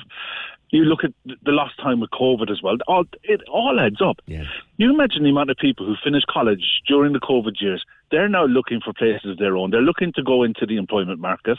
They can't afford to live in Dublin, and Cork and Limerick and Galway because the amount of properties that should have been built in that time in the 2 years, they're now stuck. And you're 2 years behind just from standing still. That doesn't include the lack of housing that was there for the previous 8 years before. Yeah. And you have big, huge companies in Cork screaming out for housing because they want to employ more people. Kevin, you have companies offering, and I've heard about this, and I've spoken to someone off air who declined to come on air. Someone offering a 6-figure salary to a particular person, an Irishman, Corkman actually, who's earning that salary in Glasgow, and he wants to bring him home and employ him here. And your man's saying, sorry, I'm not going anywhere. Where am I going to live? It's a scandal. It's ridiculous. And the thing is, no matter which way you dress this up, this has been coming and building for a long time.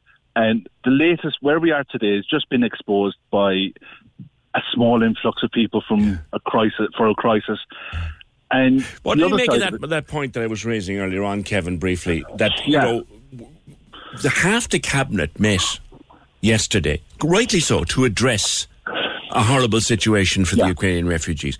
Did half the cabinet ever meet to address the situation for the 3 poor buggers I saw on Patrick Street this morning? No, and you know why?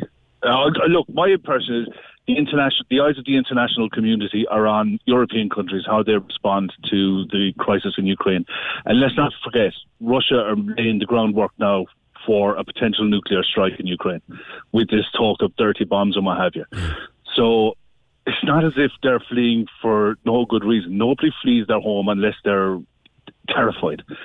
But the eyes of the world aren't on Ireland for their homelessness crisis. And we're just like sheep in a lot of ways. We vote the same way. We've been doing it for 100 years. And we're terrified of change. So when nobody's watching, you can get away with a lot of stuff. But when it comes to Ukraine, the crisis, the eyes of the rest of Europe are on each individual countries as to what they're doing. I mean, the UK has taken 0.2% of the refugees of this crisis. And that's why half the cabinet met last night. Exactly. That's my take on it. I think you're probably right, Kev. As I was walking up Patrick Street this morning, and on quite a nice morning I was listening to the morning news on my earphones as I came up, and they were talking about that cabinet meeting last night, and I counted 3 lads in doorways, and I said, where was their cabinet meeting? We've been saying to a blue in the face, mate. Yeah, absolutely. What can you do? I mean, if I go on a complete rant, I'll just keep going. You got better people to meet. Great to catch up, fella. See you, bud. Take care. Thanks a lot. Bye-bye. 0818 96 96 96. Now, on tipping, April, you're with me. The server should get the money. Morning. Morning, PJ. How are you? Hi. Do you agree the server should get it? Well, to be honest, PJ, like yourself, I would much rather tip the server. Especially if they're after doing a good job. For instance, we were at a restaurant, myself and a few friends during the summer, and like that, we said we'd tip the young fella because, in fairness, he did a great job, and I felt, we'd give it to him. So one of the girls said, look, as far as I know, it has to go into the jar. So I said, no, never mind that, I'd much rather give it to the server. So I chased after him. And I said to him, thanks very much for today, put that into your pocket. Mm-hmm.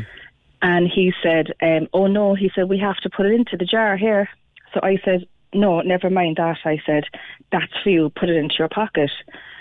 So I'm just wondering, like, regarding the restaurants and the bars, do they have the right to put this policy in place? And as a paying customer, do I have the right, we say, to override it? Do you know, it's something that it's something that an employment lawyer might have a take on with regard to tipping. Yeah, like I'm just wondering what is the ruling, and like even a friend of mine there now worked in a bar for a few years ago, and the policy in that bar was that all staff was to put the tips into a jar. Fair enough, which she did, and they all did. And she never saw 1 penny of that tip jar. Yeah. Now, Paul Trevo in Killarney was on with me last week talking about and I asked him about tips, and he said in his restaurant, everything goes into a tip jar and everything is held to account. But on your day off, you still get a slice of the tips that came in. I heard that too, PJ. Yeah, and I think that's very fair.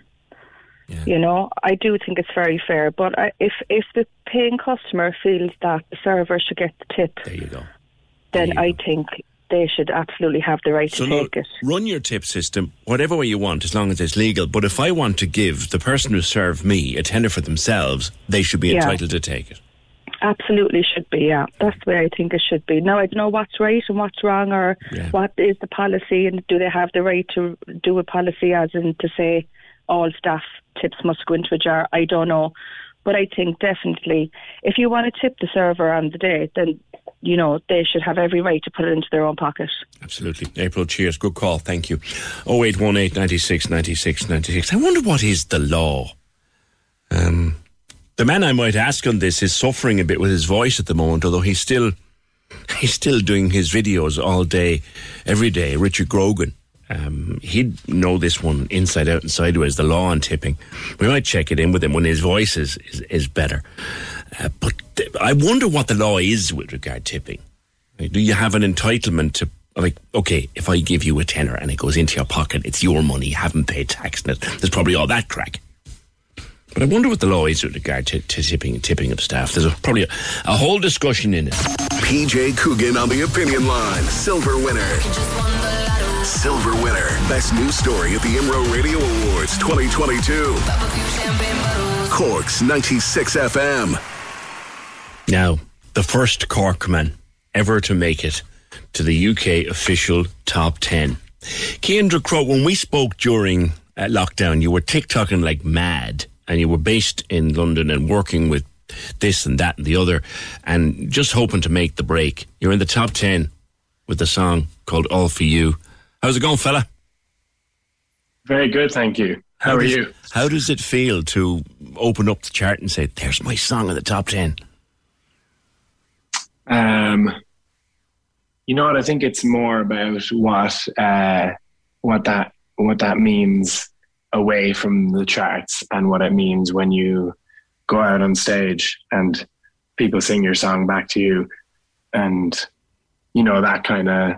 I think you always wonder what numbers kind of represent, and like you get these numbers and you get these things, and they kind of don't really make any sense when they happen until you go out into an audience and you see, like, whatever it is, hundreds or thousands of people singing the song, and you're like, oh, that's what it means. They know the song. And when you were there in your bedroom writing music and learning to play and dreaming of this day,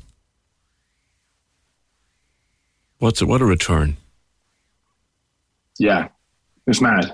I mean, you never really, you sort of always hope of it, and you dream, and you work as hard as you can, obviously, and but I think you never really think that these things are, going to happen, although you have to believe they will. But it's just it's just crazy, really, when it does happen. Tell me about All For You. When did you write it, and how did Ella Henderson become involved? Because it's a stormer of a tune, kid. Thank you. I think I wrote it in January, I feel. So not that long ago, January or I think it was about that time anyway. And then I think it was quite quick by the time we put it out a few months after that. And Ella Henderson got involved because she had been, from what I know anyway, this is from her story, she had been kind of following along with me on TikTok, I think, and which I didn't know that she was following what I was doing. And then she asked, I think she heard the song and then she heard it again on the violin, and we were, she was going on her tour, which we're currently on now, and she was obviously looking for an opening act, and she asked her team if they could ask mine if we would do the opening act. And obviously I said yes. And that was really cool. And then just kind of within a few sort of days, really, or weeks of that, she just was like, I think she just really liked the song All For You. And so she reached out and was like, would you like to do, she just kind of was like, she was really down to do a version with her as a duet. Yeah. And obviously that was a really cool thing. And I, of course, said yes. So we kind of got on the phone and we chatted a bit and we spoke about the song. We spoke about just what it meant to me and what it meant to her. And then a couple of days later, we got in the studio and we wrote her part for the song. And yeah, we recorded it and then we put it out. It's a very raw, emotional song. Yeah. And the production absolutely. is gorgeous on it, Cian. Thank you. Yeah, it's very, I guess it's quite minimal, it's just I think I was in a place where I realized that more than often less is a lot more, and I kind of had noticed, funnily enough, I had noticed through TikTok again, people will slay TikTok a lot, but I noticed that the listeners and the audience, and this is something that I feel as well, but you don't really know how other people feel about it and how the majority of listeners and fans and random people on the internet that will stumble across music. But I started to notice that they were much, much more interested in stripped back music, music where you just had the vocal of the singer, especially for emotional stuff. Yeah. They wanted nothing to get in the way. Yeah. And I had noticed people putting music out like that people were waiting for, and then they put too much in there and they got in the way, and the audience were really disappointed. Yeah. The days of the overproduced power ballad are gone. It's now strip it back to its basics and just give us the best of what you got. Yeah, absolutely. Yeah. And that's what you've done here. I mean, I'm production and how a song is produced is a big thing of mine in all my years involved with music and entertainment. But it's a perfection because it's so understated. It really is good. You're always saying on TikTok too that it's a great platform for people to get themselves discovered. Yeah, 100%. It's I think it gives the underdog a chance. And I think I've seen it with myself and with a lot of other friends of mine. There's a kind of thing in the music industry where you have the industry babies, like we like to call them, where they kind of, which is nothing against them. It just happens to be where they kind of fall in or where they get picked up along the way, but they get kind of picked up extremely early in their careers by, maybe a big manager or a big something and they'll get kind of massive favoritism when it comes to basically everything. They'll get priority on Spotify and on all the streaming platforms and on radio, and they'll kind of have that for a very long time, and it'll be all the chat about them and all the hype about these industry babies, as we like to call them.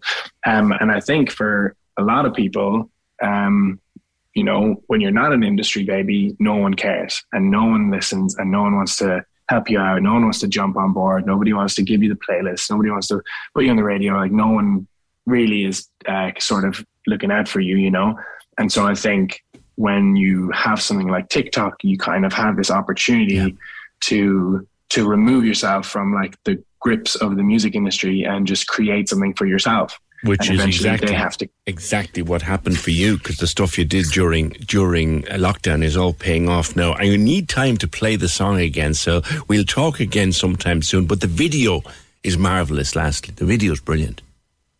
Thank you very much, yeah. Shot in Cork. Yeah, shot on the north side. Better again. Absolutely, better again. Yeah. When will you get home, Cian? Will you be home anytime soon? Yeah, I'm home in December actually to play in City Hall with the Cork Youth Orchestra, and I'm also home in March to play 2 nights at Cypress Avenue and playing in 2 nights as well at the Academy in Dublin and a bunch of other shows around Ireland in that tour. But I'm sure I'll be home before you that might as find well. time to pop into me, would you? Absolutely, would love to. Would you come in and sing it for me? I'll come in and sing it for you. I'd love that. Cian, continued success with All For You. Cian Ducrot, first Corkman ever to make the top 10. Not because he's just been on the show and will hopefully come in at Christmas and sing that song for us live. Not because of that, but because it is. That's my record of the pop year. That's a stormer. Cian Ducrot and Ella Henderson and All For You. Our winner today with... Where are we? With Cork Dental Care. Our winner is Lisa O'Mahony from Fairhill. That, of course, that wonderful voice. Yeah, I'd say our Lord is up there now, looking down on the world, thinking the floods and the famine. Siobhan McSweeney playing Sister Michael in Derry Girls. You've got the Philips Zoom Home Whitening Kit, Lisa, and well done to you. That's it. We're going to be overtime, but who cares? We just played the best pop song of the year. Thanks, Emer. Thanks, Fergal. Talk to you tomorrow just after 9. The Opinion Line on Cork's 96 FM. Hear the full show on our app, by podcast, or on 96fm.ie.